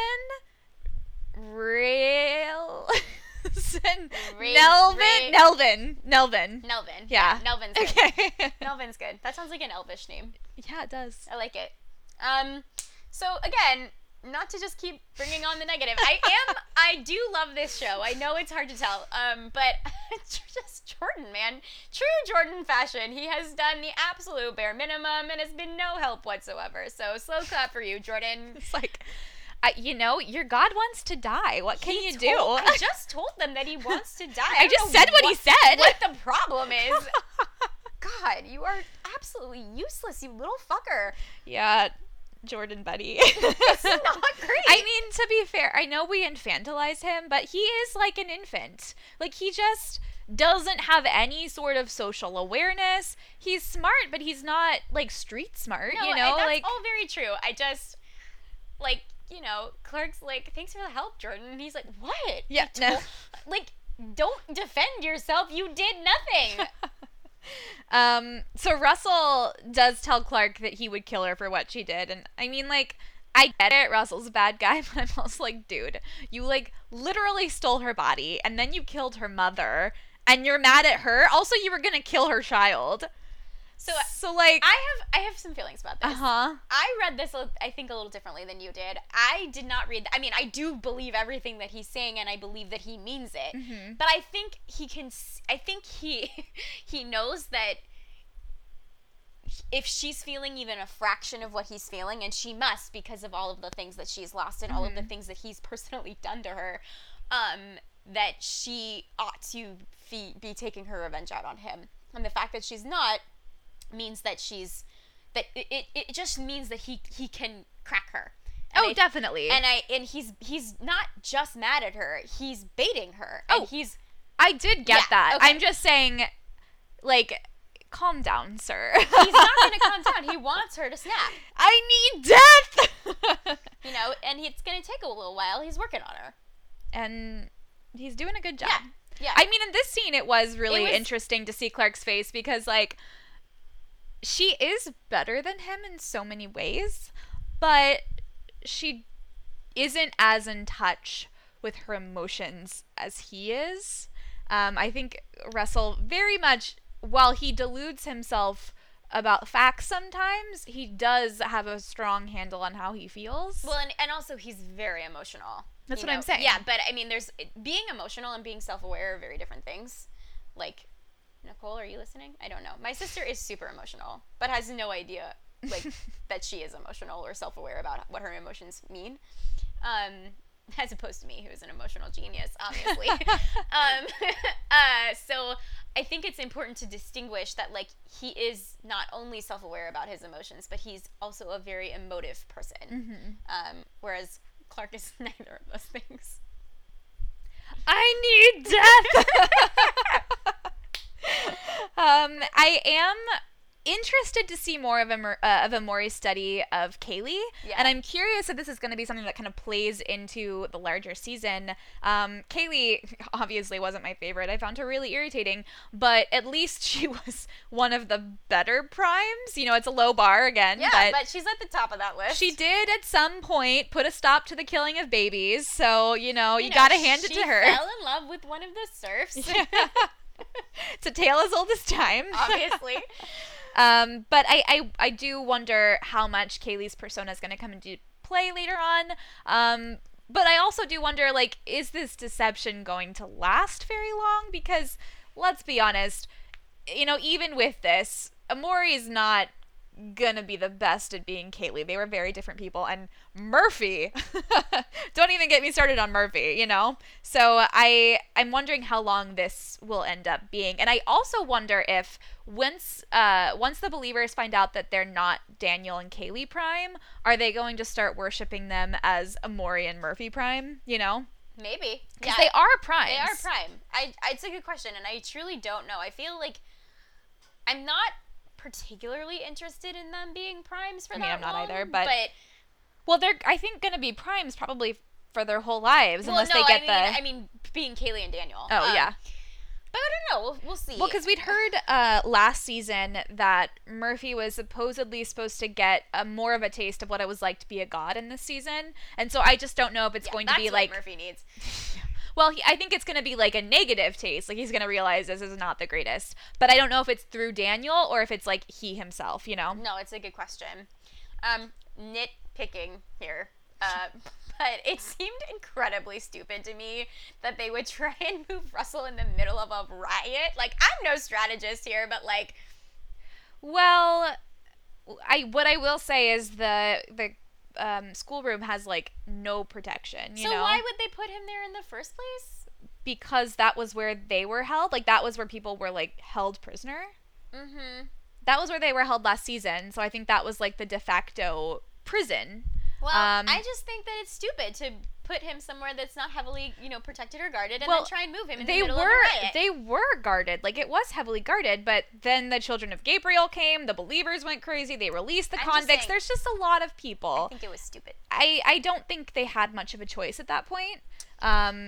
I think it was either now or never. So I don't know. I think it's a symptom of a bigger problem, in that I just did not find this scene particularly interesting again. I don't find the Children of Gabriel believer Eligius convict trio all that interesting to me. Yeah, well, I mean, I think it was interesting to me last season, but I'm kind of over it now. So. I think the mob scenes get really old really fast for me. Yeah.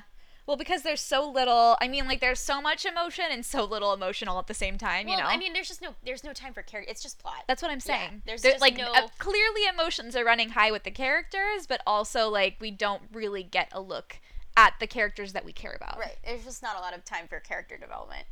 And it just... I think they just keep hammering in that, like, Sanctum fight, and so I'm curious. I don't feel like this can last more than, like, 2-3 episodes tops, this like fight between the different groups, because that's just not going to carry a season. No, and so I also like Raven was saying, it's a powder keg. Like, they will exhaust each other very quickly. Well, beyond that though, I'm wondering what's going to happen after they've all clashed. Right. I think they'll probably clash in the next episode or two, and then what rises from the ashes of that? And is it good? Is it bad? Right? No, it's probably bad, knowing this show. I would go with bad. Clark and Claru do end up deciding that, I guess, Amori and Murphy can live in the palace. Indeed. Overall, after all of that. And I'm still like, again, why would you want to live in Sanctum with all the, like, insanity that's happening around you? Especially because Miller's like, they're gonna kill you in your sleep, but like, sure. I don't know. You will get burned at the literal stake, as they do to primes here. You do, you guys. Yeah. Clark comes back to the farmhouse late, and when Maddie tries to connect with Clark about the fact they both lost their mothers, Clark brushes her off. Gaia then shows Clark that Maddie has been drawing memories that aren't hers, and they aren't sure what this means, but Gaia promises to keep an eye on her. Clark tells Gaia that she's glad Maddie has her, and suddenly they hear an explosion back at Sanctum, and Indra and Clark rush off to check it out. So before we really dig into this scene, I just want to say that I love that Maddie is an artist like Clark, and I wonder if Clark gave her art lessons when they were on Earth. I know. I think I love that headcanon. I think it's so cute. I mean, I know there's like a mother-daughter thing in this scene, but I also want to be like mother, like daughter. Yeah, no, totally. I think all forms of parenting are accepted. Yeah, of course.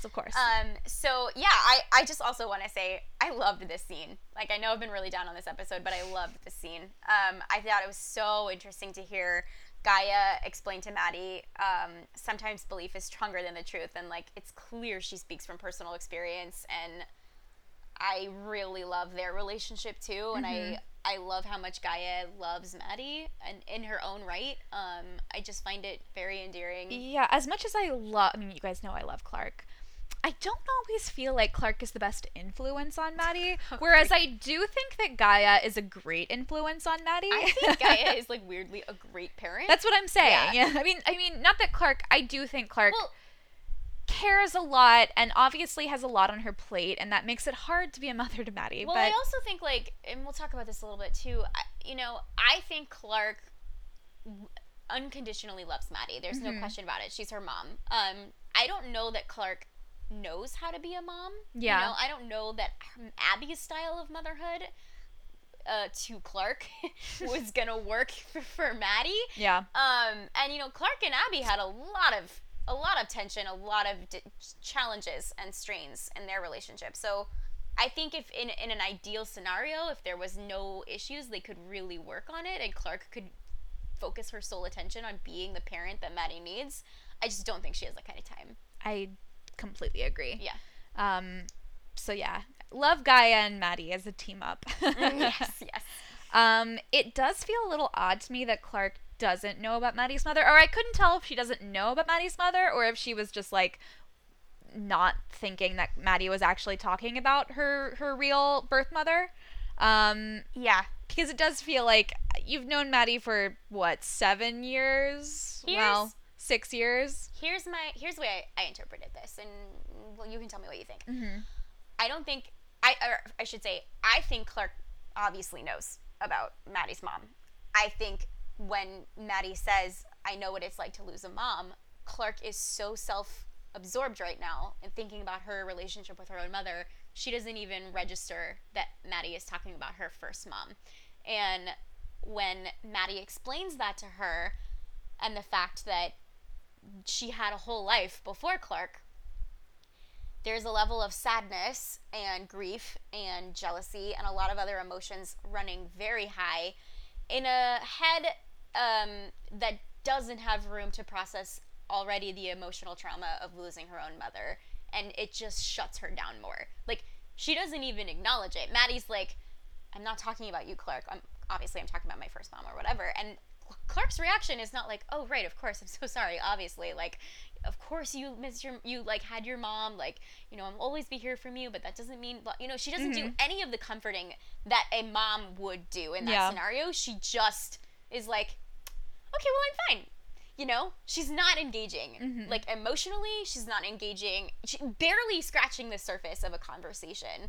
And Maddie, who is so emotionally intelligent, way more advanced than Clark is, I think, in a lot of ways, is just, she's so tired of trying to reach out to her and extend an olive branch and an outlet for Clark. And to get slapped down. And to just get rejected over and over again. And she's worried about her. So there are like all these layers and complications of the way they relate to each other and their own baggage, that I think this just was beautifully written and beautifully played by both of them. Yeah. Little question here. Do we think that Maddie's mom died during Prime Fire, or is there like a different story there? It's a good question. I was assuming it was Prime Fire, but I would not be surprised if we get a different story.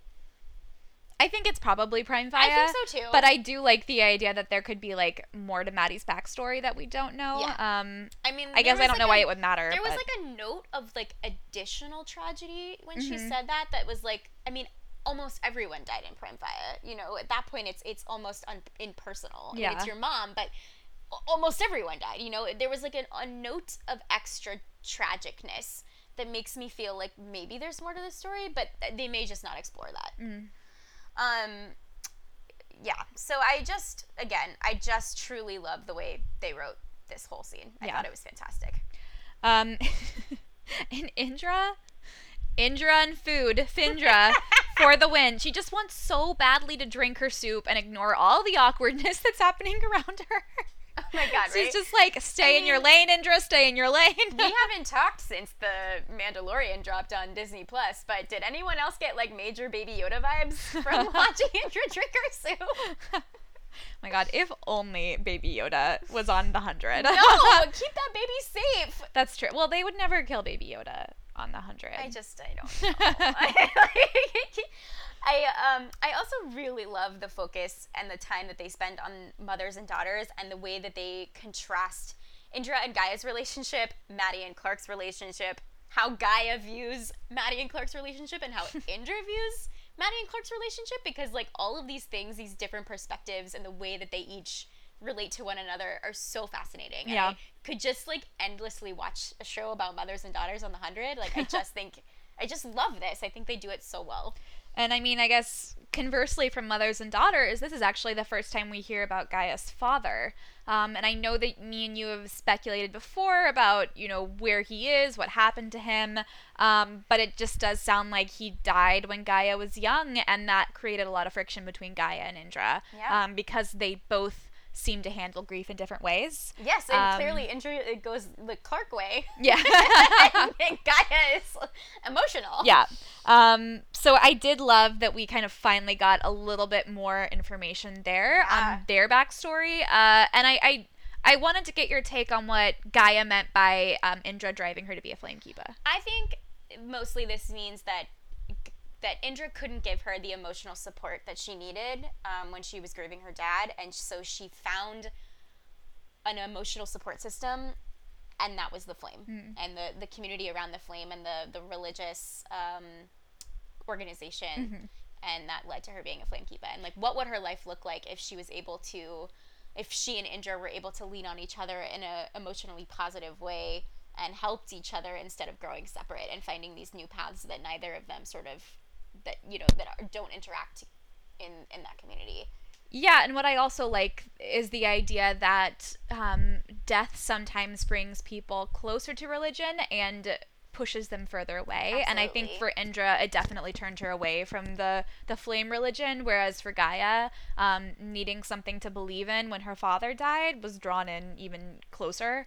And so, yeah, I hope they continue to drop these nuggets, because, you know, at this point in time, we barely know who Gaia is. Yeah, no, we need depth. We need dimension.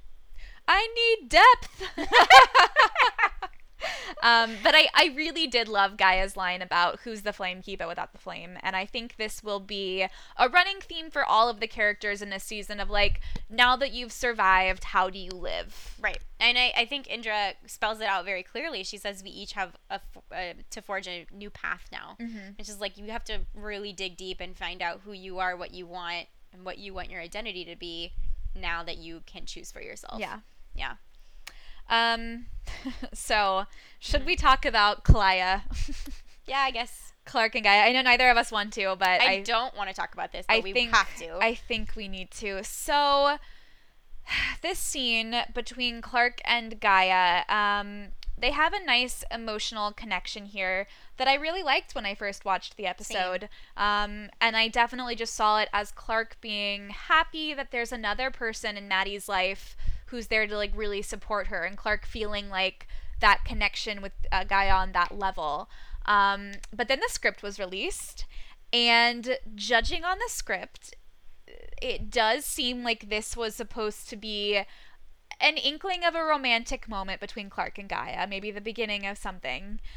And for me, I had such a viscerally negative reaction when I read this, and it was even more beyond just my irritation about Bellark. It was like something felt very wrong about this, and it like took a little bit of like self-reflection and digging for me to like figure out why. And I think for me, because we've gotten so little of Gaia from the past, I've definitely made up my own sort of headcanon for the person that she is and her backstory and all of that. And I think I never actually verbalized it until I had to with this situation. I think I've always seen Gaia as aro ace, like aromantic, asexual, or on that spectrum. Mm-hmm. And so this like idea suddenly that she and Clark had this sexual attraction felt really squicky to me. Yeah. And still kind of does. And I'm definitely working now on like trying to dismantle my idea of Gaia and build something new. But I still don't feel great about it. And for one thing, it's because the show's never done anything to get me to this place. And this is the last season, so I'm like, are you gonna really bring in like a new relationship for the main character in the last season? That feels odd to me. That said, and I know I'll give you a chance to speak here in a second. That said, I'm open to being convinced, but I need the show to really put in the work to get me there. Okay. So I think this is really interesting. We've talked about this a lot. I had a very similar reaction to you, a visceral reaction. It wasn't wrapped up in any kind of headcanon that I had sort of configured in my mind, and I think it's super interesting that you read Gaia as aro or ace. I don't think I assigned her a sexuality in my head, but I definitely could read her that way. And I think it's a super interesting possibility, and I would have loved for them to have done an aro or ace character, and now I wish that they had. But I think for me, this, more than anything, is the Bellark of it all. I agree with you 100%. I don't appreciate them trying to introduce a new relationship for Clark or Gaia at this point. I did not read. We watched it again, and I was looking really, really hard. I did not pick up on any sexual tension or any kind of chemistry like that. I don't feel like the actors played it that way. But here's the thing, and this is just me. I'm sure a lot of you feel the same. I'm sure a lot of you don't. I think it is incredibly offensive to the Bellark fans that they have baited and baited is a word I will use. They have, for the last 7 years, over and over and over again. And it feels especially offensive when they have relegated Bellamy to such a small role this season. If they weren't going to go to if they weren't going to sail Bellark, that's one thing. Fine. I don't think these characters necessarily need a romantic relationship to be a fulfilling or a satisfying ending for them. I don't know why we need to create a new ship in place of Bellark. There's a lot of feelings here. I'm not entirely sure how to express all of them, except to say that I'm upset. I don't like it. I'm gonna try really hard not to let it ruin the rest of the show, because I think there's a lot of really good things here, and I've invested so much time and love and energy loving most of this show, but I don't like it. I don't like it. I do want to agree with you that rewatching the scene, and I've actually watched it a few times now because I was like really looking to see how they were playing it on screen. And you guys know, for both of us, we will ship almost anything. I just like you could blink towards another Nelson character. and Raven looked at each other earlier and I shipped them. But you could, I just didn't get the romantic chemistry here. I'm gonna see how this plays out. I will say, and I'm trying to keep this in mind, I think it's incredibly important that if they do go here, it's a big thing to have a queer black woman, you know, in a woman-love-woman relationship. That's true. You know? I will say, I do like this sounds really bad. I wish I could think of a better way of putting this, but the optics of this look great. No, but I know. I just think I think it's important to have that representation. Yes. If they had been planning on doing this, I wish they would have started it a long time ago. Yeah. Not now when we've already built up other relationships with other, like, you know, like, I mean, Bellamy is, or Half Bob Filipino. is half Filipino. Like, Yeah. I think that this is an important thing to represent in the show, and it's not that I'm reacting to. Right. And I am trying to keep that in mind and to stay as impartial as possible so that it doesn't ruin my viewing experience, because I don't want it to, and I want to want the best for Clark. And, you know, if Clark and Gaia end up together and Clark is happy, I want to be okay with that and happy for Clark, even if I'm not okay with how the story in particular played out, you Sure. know?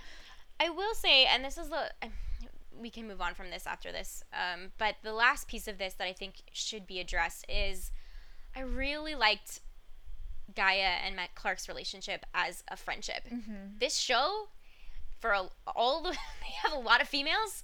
They don't spend a lot of time on female friendship. This is something that we've talked about a lot, where like we're told that Amori and Echo were best friends, but we got almost no character beats for it. We got like sprinkles. I loved the idea that there was a deep and meaningful relationship. These are strong bonds. I think female friendship is super important. We are social beings and we need it. I really loved their relationship. I loved the idea of them bringing different aspects of femininity and femaleness as role models for Maddie. Mm-hmm. And I'm worried that a romance could complicate that. And I'm just sad that this is not just going to be a female friendship, because I really liked it. With that said, we'll see, you know? Weirder things have happened.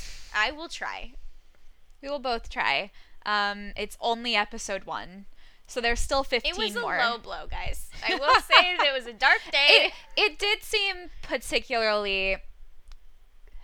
It seemed a little cruel to release that script after all of this drama with Bob Morley had happened. It was just cruel. a lot. It was a lot in like a week to 2 week period, you know? I definitely curled up on the fetal position on the couch. That is a thing that happened. So, but let's move on. This is just one episode, and we'll see what happens. Maybe they won't even go there. Maybe they were like, we'll test it out in episode 1, see where the story takes us, and then nothing. Maybe. I honestly... This was a huge shock to me, so we'll see. Yeah. This did not factor into my theories for this season. The prediction today. Moving on to a section that I like a lot better. Oh my god, yes. We can finally gush about the show again. So when Gabriel and the crew are running toward the anomaly, Gabriel makes them stop so they can inoculate themselves from the anomaly's toxins floating in the air. Before Echo and Hope can take the antidote, though, they get shot at, but Echo realizes that their invisible attackers are shooting to miss. They set up a track for their attackers, which almost is ruined when Echo starts hallucinating Roan and Hope hallucinates Octavia. But ultimately, Echo is able to shoot their attackers. And then together, the three of them hold hands and skip off into the anomaly. Okay, so, like, obviously I've been super down on this episode, but guys, I fucking loved this scene. I love this team up. I love them. I love them. This is what the show does so well. Yeah. This is what happens when it's running on all cylinders. I love it. This is why I love this show. Agreed. First off, before anything, I love Gabriel geeking out about this, like, possibility of them having ray guns, because I am sure Echo and Hope have no idea what that means. And again, I say, in which Gabriel is McCabe. That's what I'm saying. Gabriel's a fucking nerd. Yeah, he's you. He definitely watched Star Trek when he was back on Earth. I feel like I've been like, we always talk about which characters align with each of us, and it's like becoming more and more apparent over just the course of this episode alone that, like, you are 90% Gabriel. Like, no, I would say I'm not 90% Gabriel. I would say I'm like a 50% Gabriel. I would say 60. I wouldn't say 60. I think Gabriel is a Ravenclaw. Yeah, that's true. And the way that I approach exciting information is definitely more of a Slytherin way, which is why I feel like I echo Echo. I feel very strongly connected to Echo, and in also many ways Clark, yes. for her, like, logically thinking through a lot of scenarios. No, it's true. Emotionally. You have a lot of Clark in you. You have a lot of Echo. Whereas, you also like, have a lot of Gabriel. You are a lot of Bellamy. A lot of Bellamy. And some Octavia. A lot of Octavia. I've got some Raven. Yeah. So I love all my Raven. yeah. Anyway. So but Echo, she steps out here and like basically makes herself a target for the Time Pirates to shoot at her. Mm-hmm. And in theory, I love this because it is very Echo-like, but I do feel like this behavior is a little self-destructive. That, you know, she has become, she's like essentially the soldier who's willing to die to like look after the people that she's, you know, taking care of, which I mean, I know a lot of our characters have been like that, but I do want Echo to kind of come to realize that she too has value, and her value isn't just that she's a soldier, you know? 100%, and I think I think this is exaggerated in Echo exactly because of what you were saying, in that she doesn't have a real sense of who she is outside of. She also has very little self-esteem. That's what think. I'm saying. Yeah. So like there are a lot of characters who exhibit these kinds of self-destructive behavior and who put themselves in front of the ones they love to protect them and harm themselves. But I think the difference here, I just want to say, is for most of our characters, it's like, I'm going to protect you because I love you. But for Echo, it always feels like I'm going to protect you because I'm dispensable. Right, you know? that's exactly what I was about to say. Yeah, 100%. Cool. Then we're in agreement. We are in agreement. And I do hope, and I mean, as we'll talk about as the scene progresses, I hope this is something that's going to be weeded out of her this season. Yeah, I would like some personal growth. And if it's given Roan's sudden cameo, my fave Roan is back, it sounds like it will. I like didn't realize how much I missed Roan until missed Roan him was back. So much. My favorite is Geta King. Like, yeah. I love you. I miss you. Roan asking Echo without someone to follow, who are you? Just like, this is the moment. I was feeling unsure about this episode until this scene, and then I was like, yes, this is the Echo content I signed up for. This is the show that I'm watching. This is what I like. This felt like the 100 at its best. And I'm so glad that they're calling Echo out on this, because me and you have talked about this so much, about her, you know, like feeling like she has to be a follower to everyone, and she has to find someone who she can like be a second to, attach herself yeah. to. That she just moved straight from Roan to Bellamy.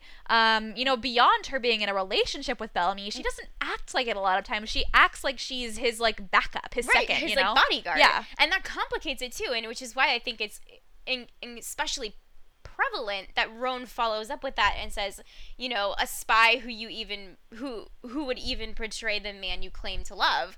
And it's like interrogating this idea of like, what kind of love do you have for Bellamy? Well, because there's definitely no question that she loves him. It's more of a question of what kind of love that is. You know, romantic, sure, maybe, but I think primarily it's that of a soldier to a leader. I think that it's hard to love someone else when you can't say that you fully love yourself, and I feel like that is something that Echo really struggles with for her whole life. And it's hard to ask another person to put your needs before theirs when you're not even willing to do that for yourself. And so I love that Roan couples this idea, you know, they are inextricably linked with each other. This idea of like, who are you? What is your identity? And how does that define your relationship with Bellamy? Let's talk about that like a little bit. You know, these two things are linked and they're integral to each other. Because, I mean, like, I'm gonna do it, even though I don't want to. We have to compare Bellamy and Clark's relationship with Bellamy and Echo, and Bellamy and Clark's relationship has always been one of equals. Like, the two of them make each other better, they are good at different things, and they're always co-leaders. Yeah. Whereas Bellamy and Echo has always been the leader and his second backup. Yeah.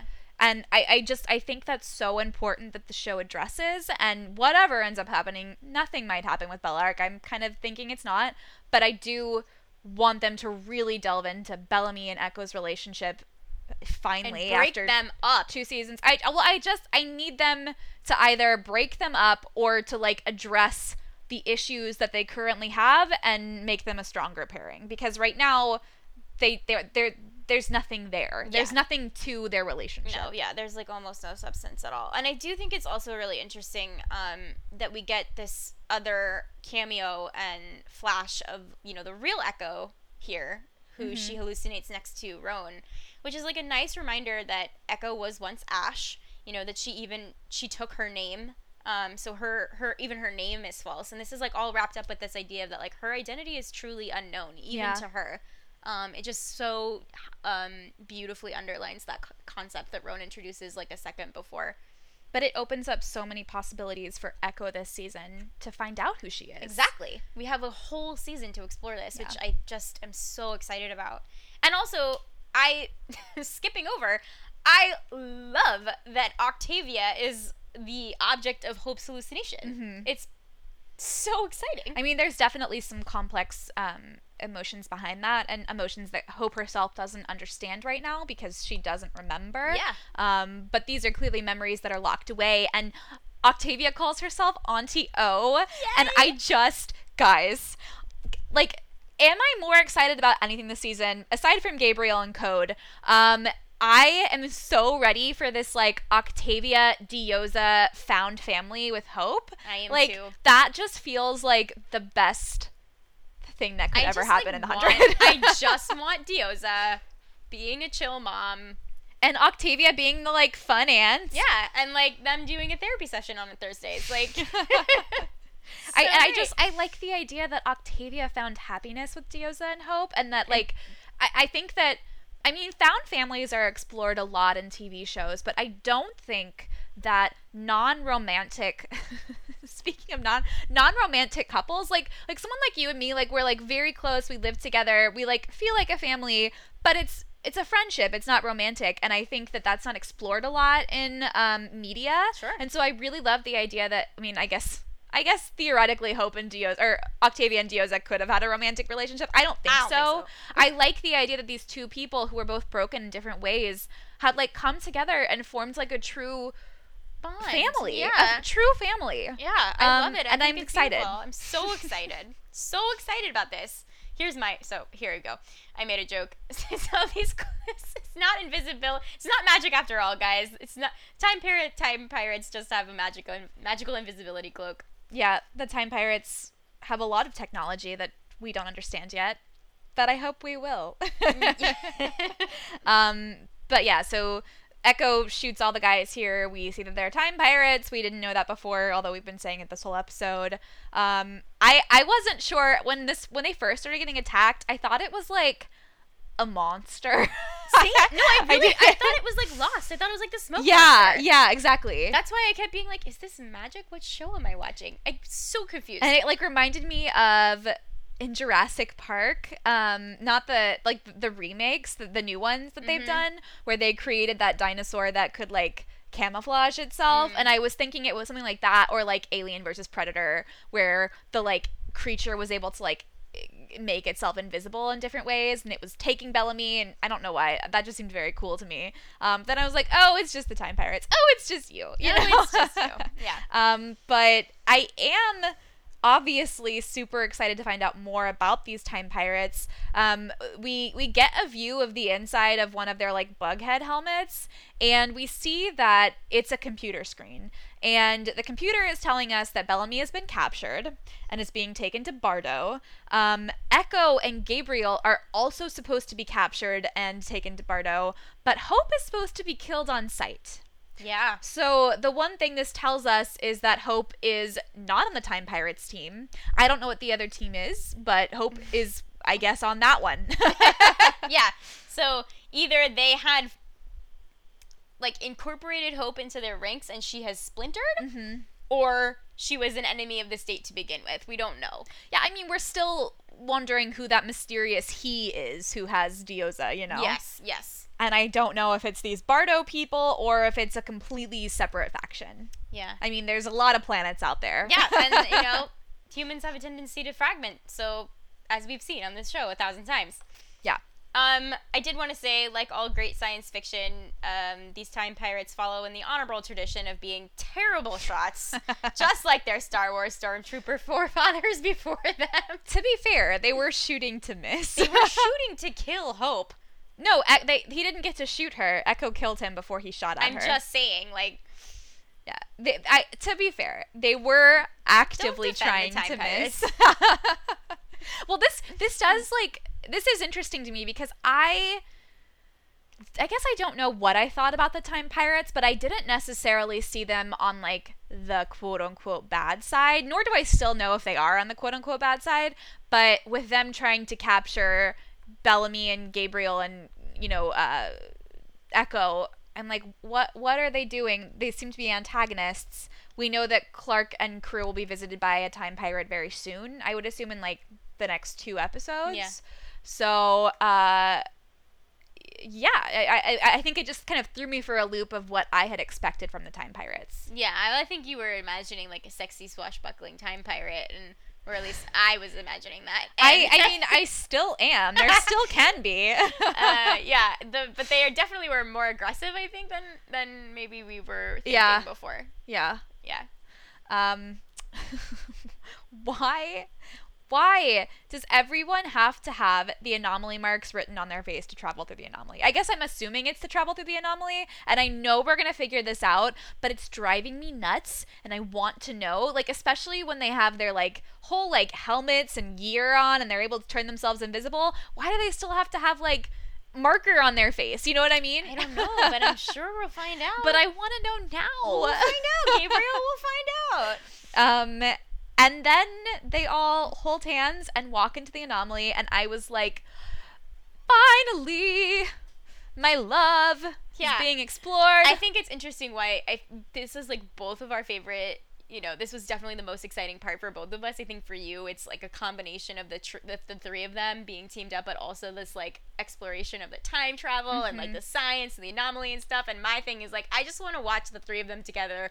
I don't care what they do. I don't care if they like were sitting in a treehouse the entire time. I just am so into this throuple. It's like I never knew I wanted this, and I need it.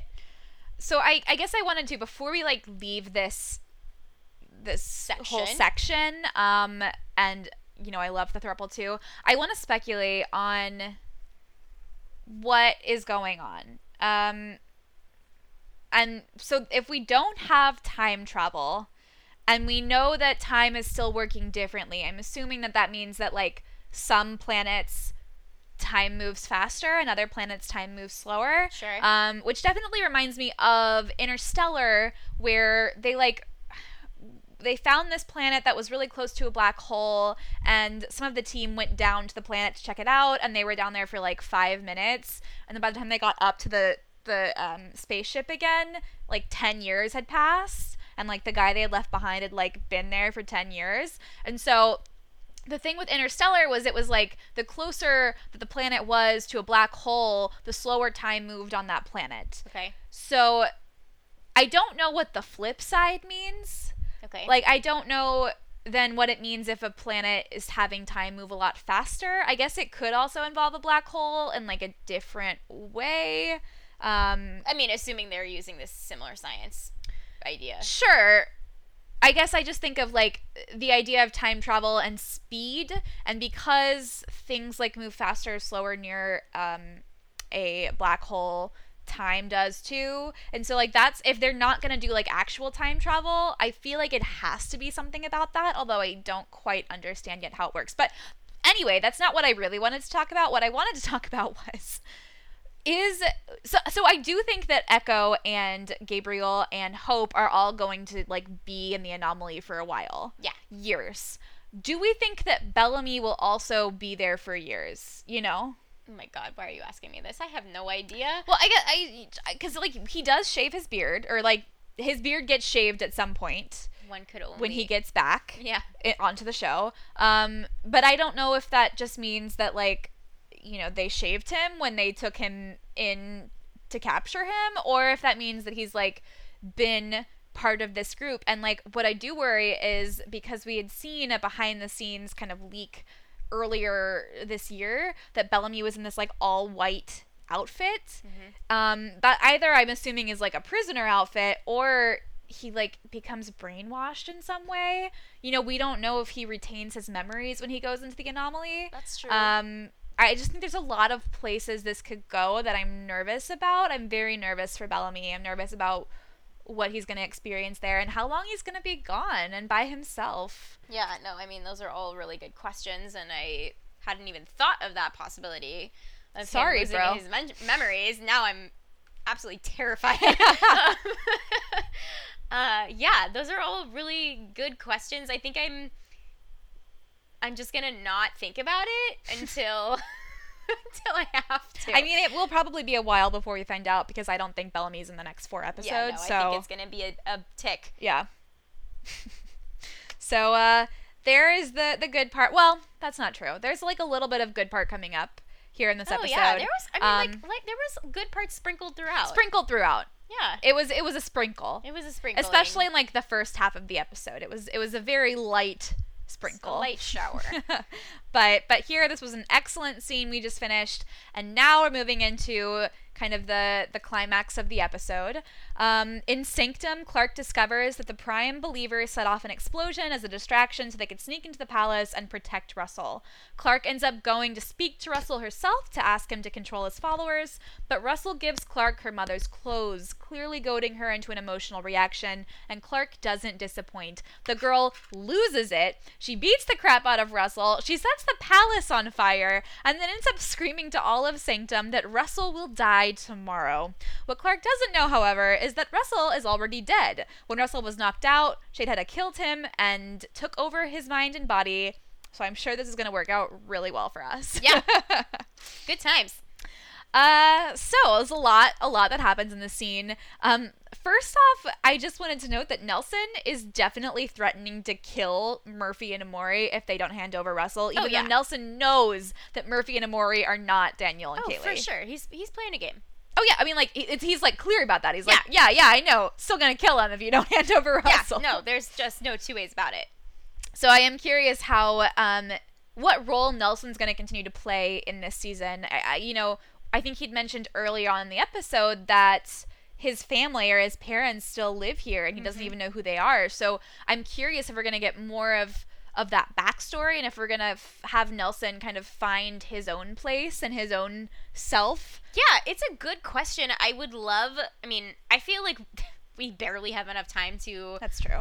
Explore our own characters' stuff, but I wouldn't mind getting more for Nelson. You know, that could be it could be a conjunction of another plot line with one of our characters. It is true that I would much rather have like the characters that we know and love already have their emotional journeys explored more fully than like Nelson's. I think if we had more runway and if he was going to become a larger character in like more seasons, then I would definitely want them to do that. But since this is the final season, I don't know. Yeah. So Clark is trying to build a better society than what she's lived in thus far for Maddie to grow up in. Do we think she's going to ultimately succeed? So I think this is a really interesting question, and I think it's actually circling a slightly different question that I had to answer yours. No. No, I do not, because I don't think there is no version of society with the humanity that is pure, that is peace. I think when you raise a child, your job as a parent is to prepare them for life. Life is hard, no matter where it is, no matter what's going on. You know, if it's 2020 and there's a pandemic that breaks out, or if you're in whatever year this is and you're on a new planet and there's 3 different factions who all want to kill each other, like, life is always hard and unpredictable, and your job as the parent is to prepare them for that whatever eventuality and to the best of their ability and cope as best as they can. What I think is really interesting is I find that Clark's fixation on what is good for Maddie and what is stable for Maddie is bizarre. Like, what universe do you think you're living in, Clark? Well, I just wanted to say that, like, I think there are a lot of things that Clark misses about her childhood. I think in a lot of ways, the end of her childhood was the beginning of this show, and I think childhood meant simpler times for Clark because she's never had a rest or a minute to stop since she went to the ground and essentially became an adult. And I think for her, childhood should be as peaceful and as uncomplicated as it can possibly be, which I think is totally fair, but ultimately absolutely unrealistic for what they're going through. And Maddie is not that kid. Maddie's childhood looks nothing like Clark's childhood. She's had to deal with so much, and not that I don't think she deserves a break or she deserves a childhood. I don't think Maddie can ever just go back to being a an innocent child who goes to school. She's just never going to be that kid. Yeah, I mean, I want to say that, and I think this applies to basically most parents. I think Clark and what she's trying to do here is more about what she wants for Maddie versus what Maddie might need or want herself. You know, I think a lot of parents obviously want a better world for their children. Yes, that. their children. They want their children to grow up you know, better off than they were in their entire lives. I think that's just a very normal parent thing, and I don't always think that that is what a child truly needs. I think what a child truly needs is to be supported in however they want to live their lives as they're growing up, but then also to learn the reality of the world and like you said, to like become prepared. And so sometimes, you know, what a parent wants for a child and what a child needs for themselves can clash. For sure. And not that I think that Clark wanting to build a better society is like bad for Maddie. No. I think it's interesting to interrogate the psychology behind this because I think a lot of times she uses Maddie as a crutch to be like, I want to build a better society for Maddie, but it's like, no, Clark, you want a less complicated life. And I don't think that it's like uncoupled from like your desire for good things for Maddie, but it's so much more complicated than that. Yeah, that's what I think. Right. What was I gonna say? I really like this line that Clark says when she goes, no one else should die because what they believe. And then Indra doesn't miss a beat and responds, what other reason is there to die? Which is just like such a fundamental philosophy of this show and like a really interesting point. Like, it's a great question. I don't think there's a right or wrong answer to it, but I do love that Indra asked it, and I love that it was in response to what Clark said here, because I do think she was very like nonchalantly throwing away this idea that like belief is not worth dying for, when that's not something that the show has posited. I mean, it's definitely interrogated this over the years. And I like that we're sort of circling back on this central sort of tenet of the show.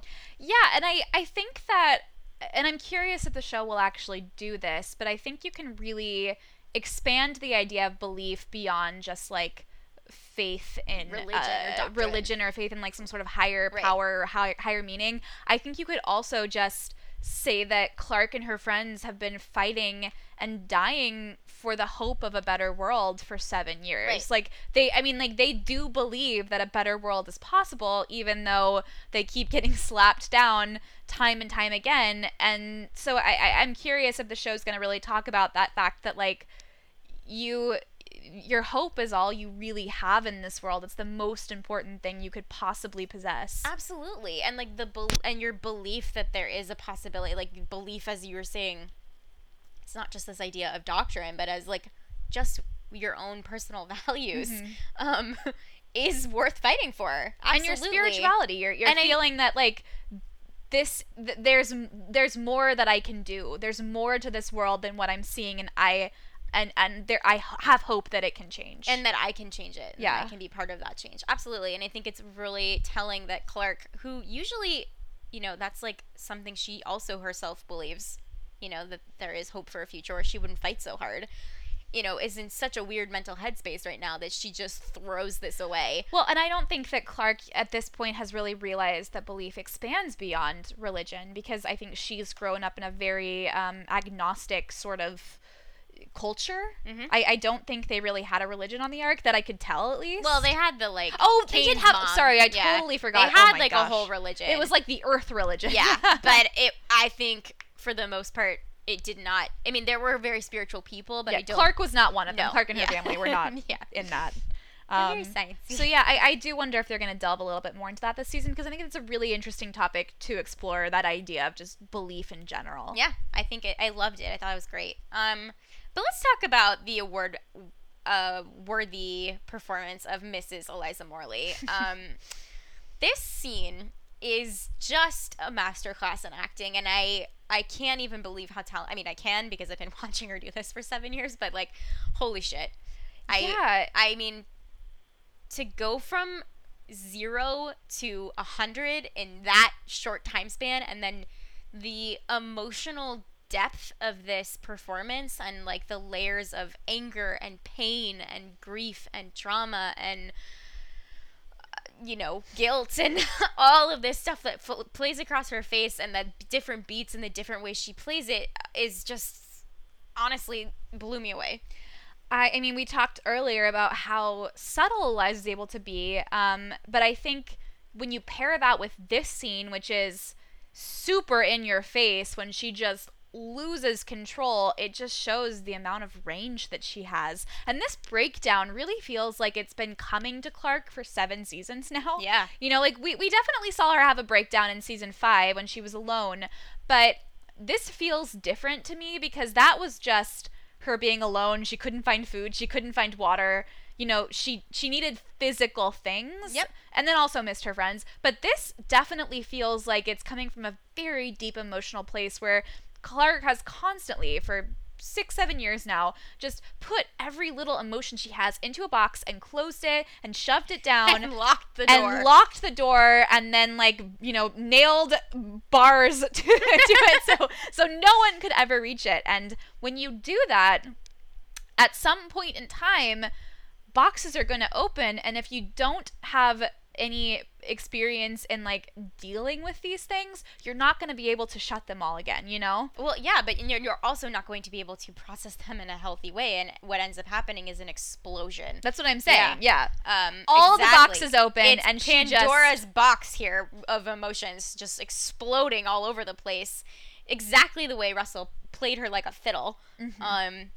I mean, this is obviously what Russell wanted. He was like, let me show you your mother's clothes, twirls mustache. Yeah, no, here, let me just wind up the toy and let it go. I have something for you, Clarke. Mm-hmm. It's just truly breathtaking, and I ache for her.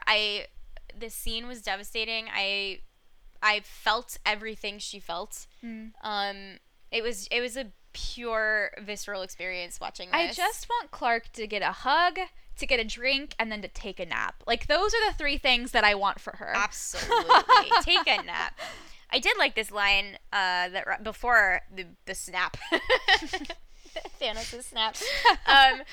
Russell was telling her, he was he's questioning, how do you go on after all of this bad stuff that happens to you? And she goes, you take a breath and then another, and that's it. And it's yeah, it's that simple. It's that simple, but it's so hard. It's that simple, but in many ways, this is also where she's facing her problems. This is because what gets you into she's trouble. not dealing with any of those things. She's just trying to live fully in the moment. But when you have, when you're facing a trauma like this, you have to think about the past. You have to process the past and how you got to this place before you're able to fully move on into the future, Yeah. It's so sad.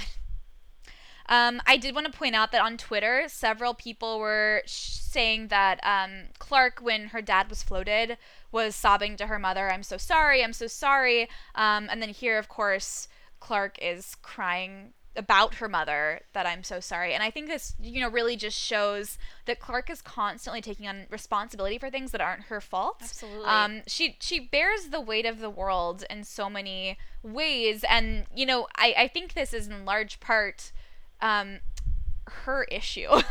like no one's really putting this on you. She's taking it on herself, and then obviously not dealing with it, which makes it even worse. So I just want Clarke to be able to process this and to let go of the guilt. She has plenty of things that she should and could be guilty for, but neither of her parents' deaths are one of them, No, of course not. And it's unfortunate that the people who could help her bear that burden and help her process are exactly the people she's grieving for. Yeah. Which is just extra sad. And of course we get Clarke smelling her mother's clothes, which was oh my god, devastating. Oh yeah, that's the part where I cracked an egg. Just cracked. But switching gears here, so Russell's dead, and he's dead. Guys, now we have Shade Russell, and I'm asking this question very seriously. Now that Shade Hedda is a DILF, are we gonna be really into him? Because I'm already kind of into him.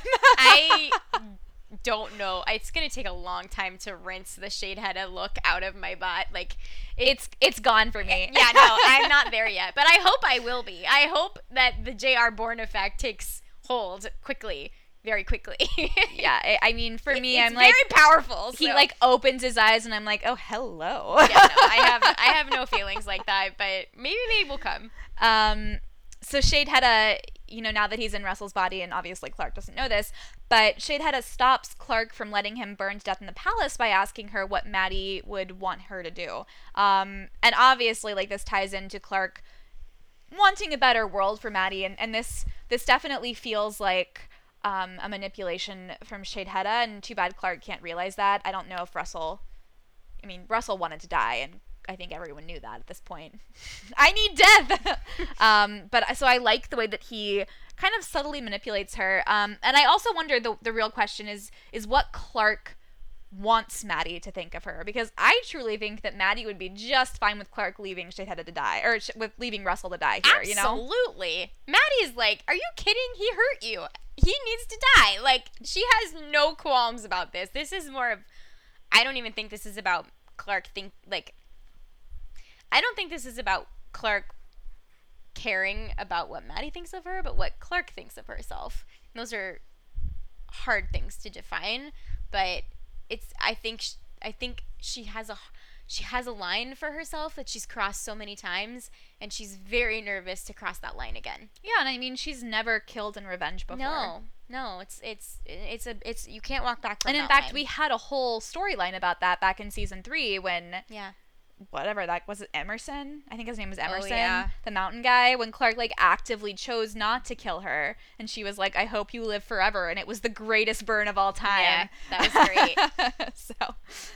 So yeah, I really liked that little scene there, and I'm curious to see how Shadeheada continues to play Clark, and to play everyone, especially since no one knows that he is Shadeheada. Yeah, no, it's true. I just going back to your Delph point really quickly, I just was thinking that, like, Shadeheada seems ecstatic about his new body, and who could blame him? Oh, yeah, he's like Truly. really likey. Although he was like telling the other actor who plays young, or not young, but like the OG version of Russell. Yeah. He was like, I like your new body better, and I'm like, you know what?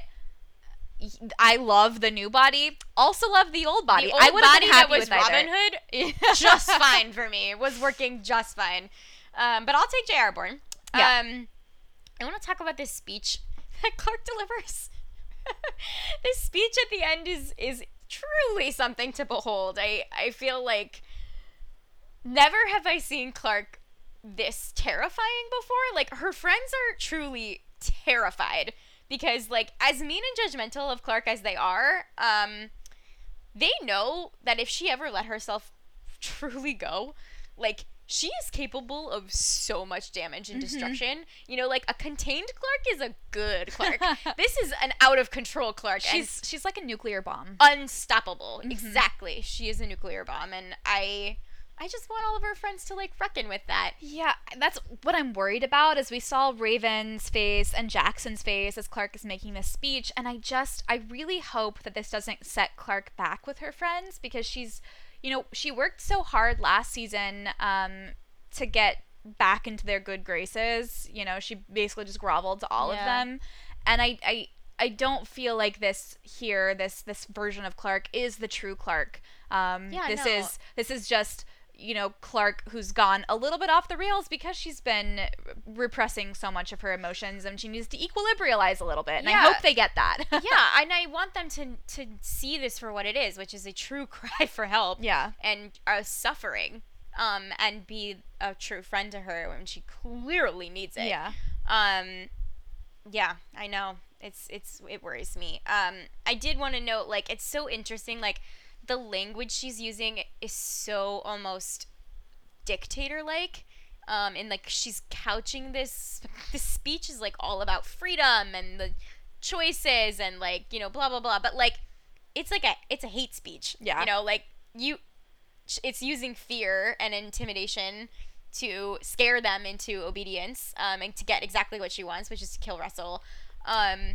which I just is so interesting to me. To be fair, I don't think she's scaring them into obedience. I think she's matching their rage with her rage, which is equally as dangerous. Yeah, that's fair. That's a good point. I did hear that the crew gave Eliza a standing ovation for her acting here. I heard that she only had to do it like twice because she was so good at this scene. I believe it. And I just good, Eliza frickin' Taylor. Standing ovation. Claps for you, Eliza Taylor. I cannot wait to see what she does after the 100. I hope she gets other, morally and emotionally complex roles because I think she excels at it so well. Yeah, she's fantastic.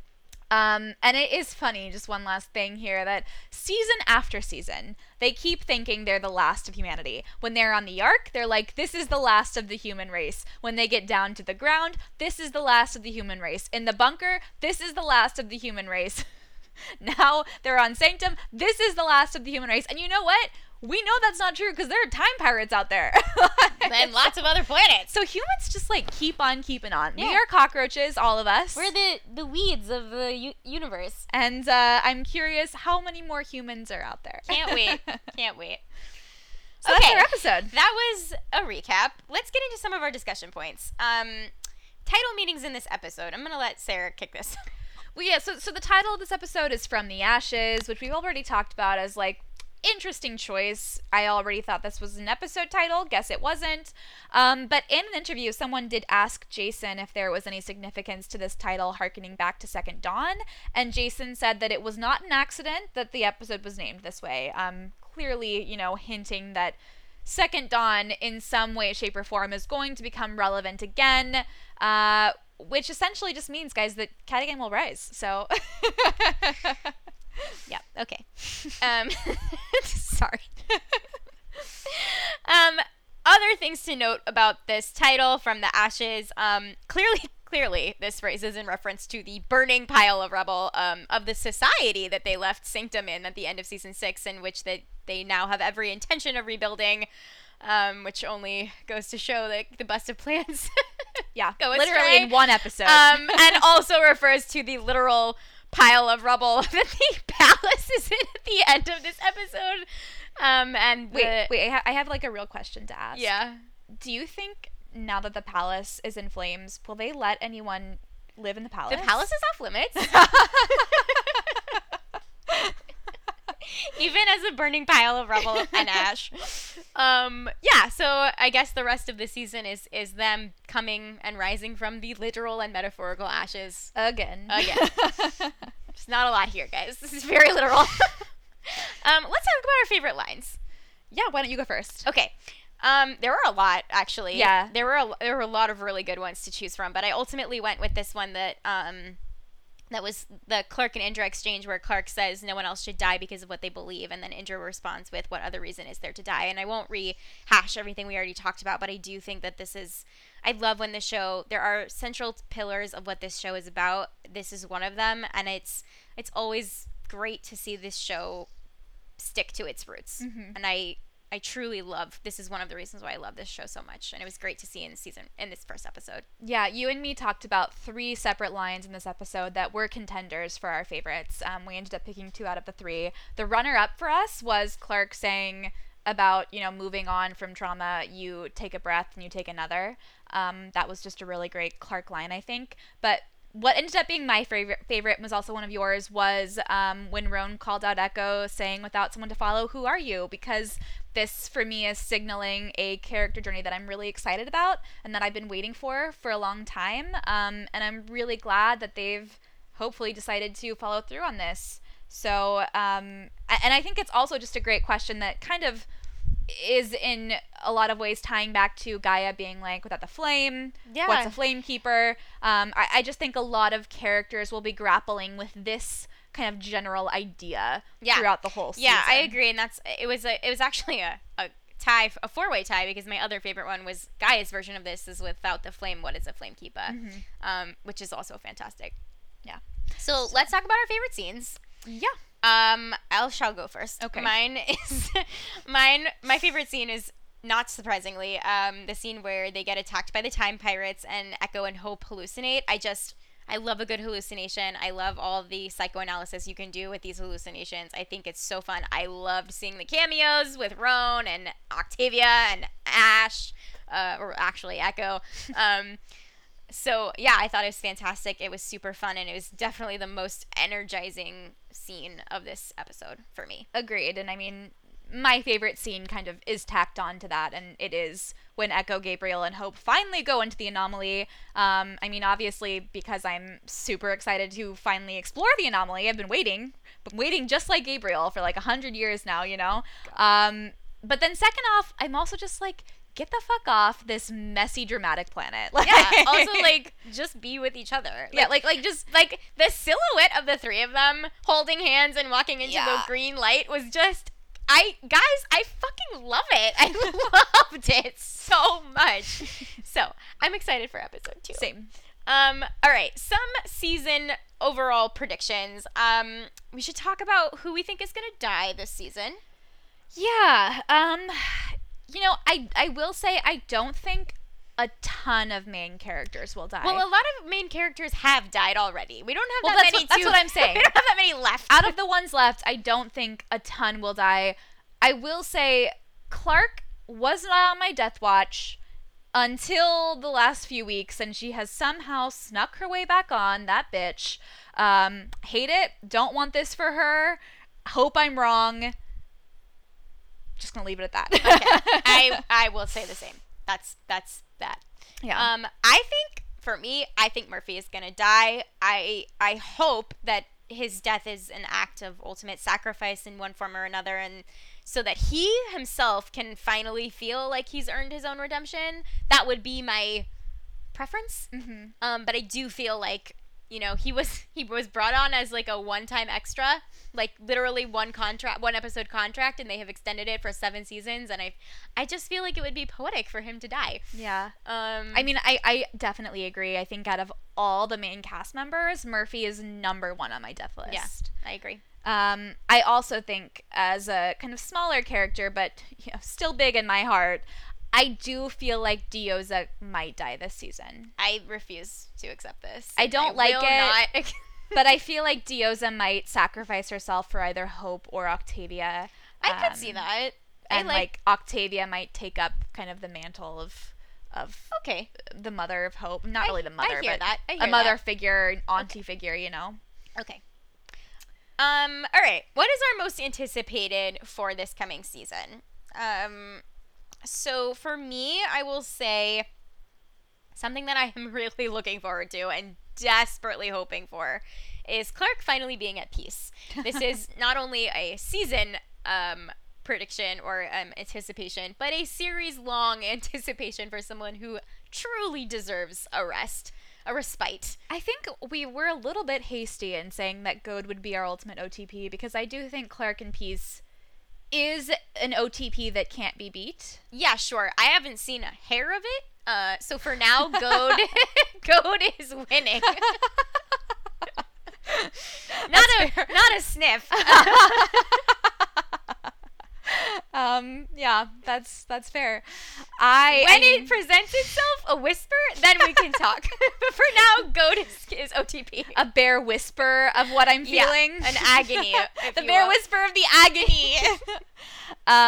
Obviously, as I gushed about earlier, I'm super excited for the Octavia Diyoza Hope family dynamic. I truly cannot wait for that.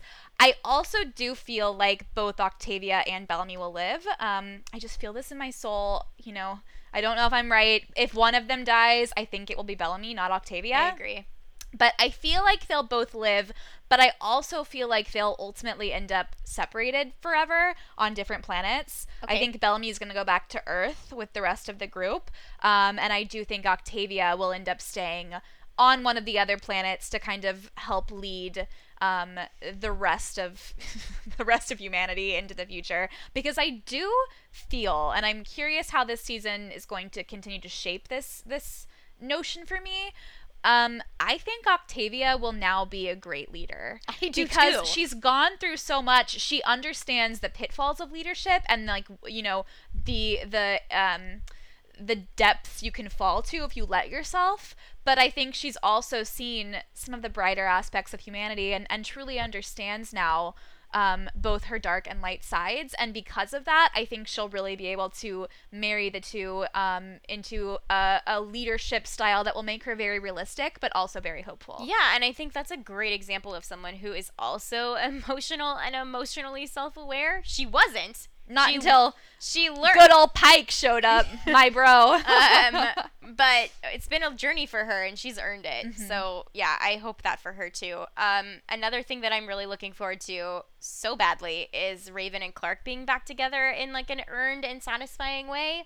I really want this for them. I know we've talked about it a lot, so we don't need to keep going over it, but I just want it real bad. I do so badly. I mean, for me, my most anticipated is. It's Cadigan, guys. I'm sorry.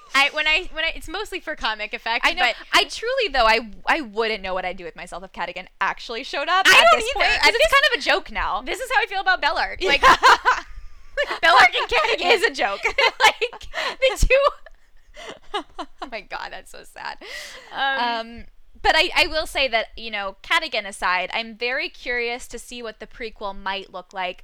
I'm withholding judgment. You know, I had a lot of a mixture of feelings, I guess, going into the season about Jason and the way that the show has been led and written thus far, and we'll see how that plays out. But if the same sort of leadership is taking over the prequel, I can't promise that I'm gonna want to watch it, you know? Fair. Because I've really I felt like in many ways we've had our emotions kind of yanked around in the 100. Yeah, we've been a little bit teased and tortured and played with. Yeah. And it's not super fun.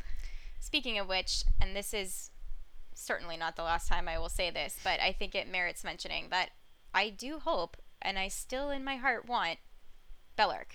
And that will just be forever. And always.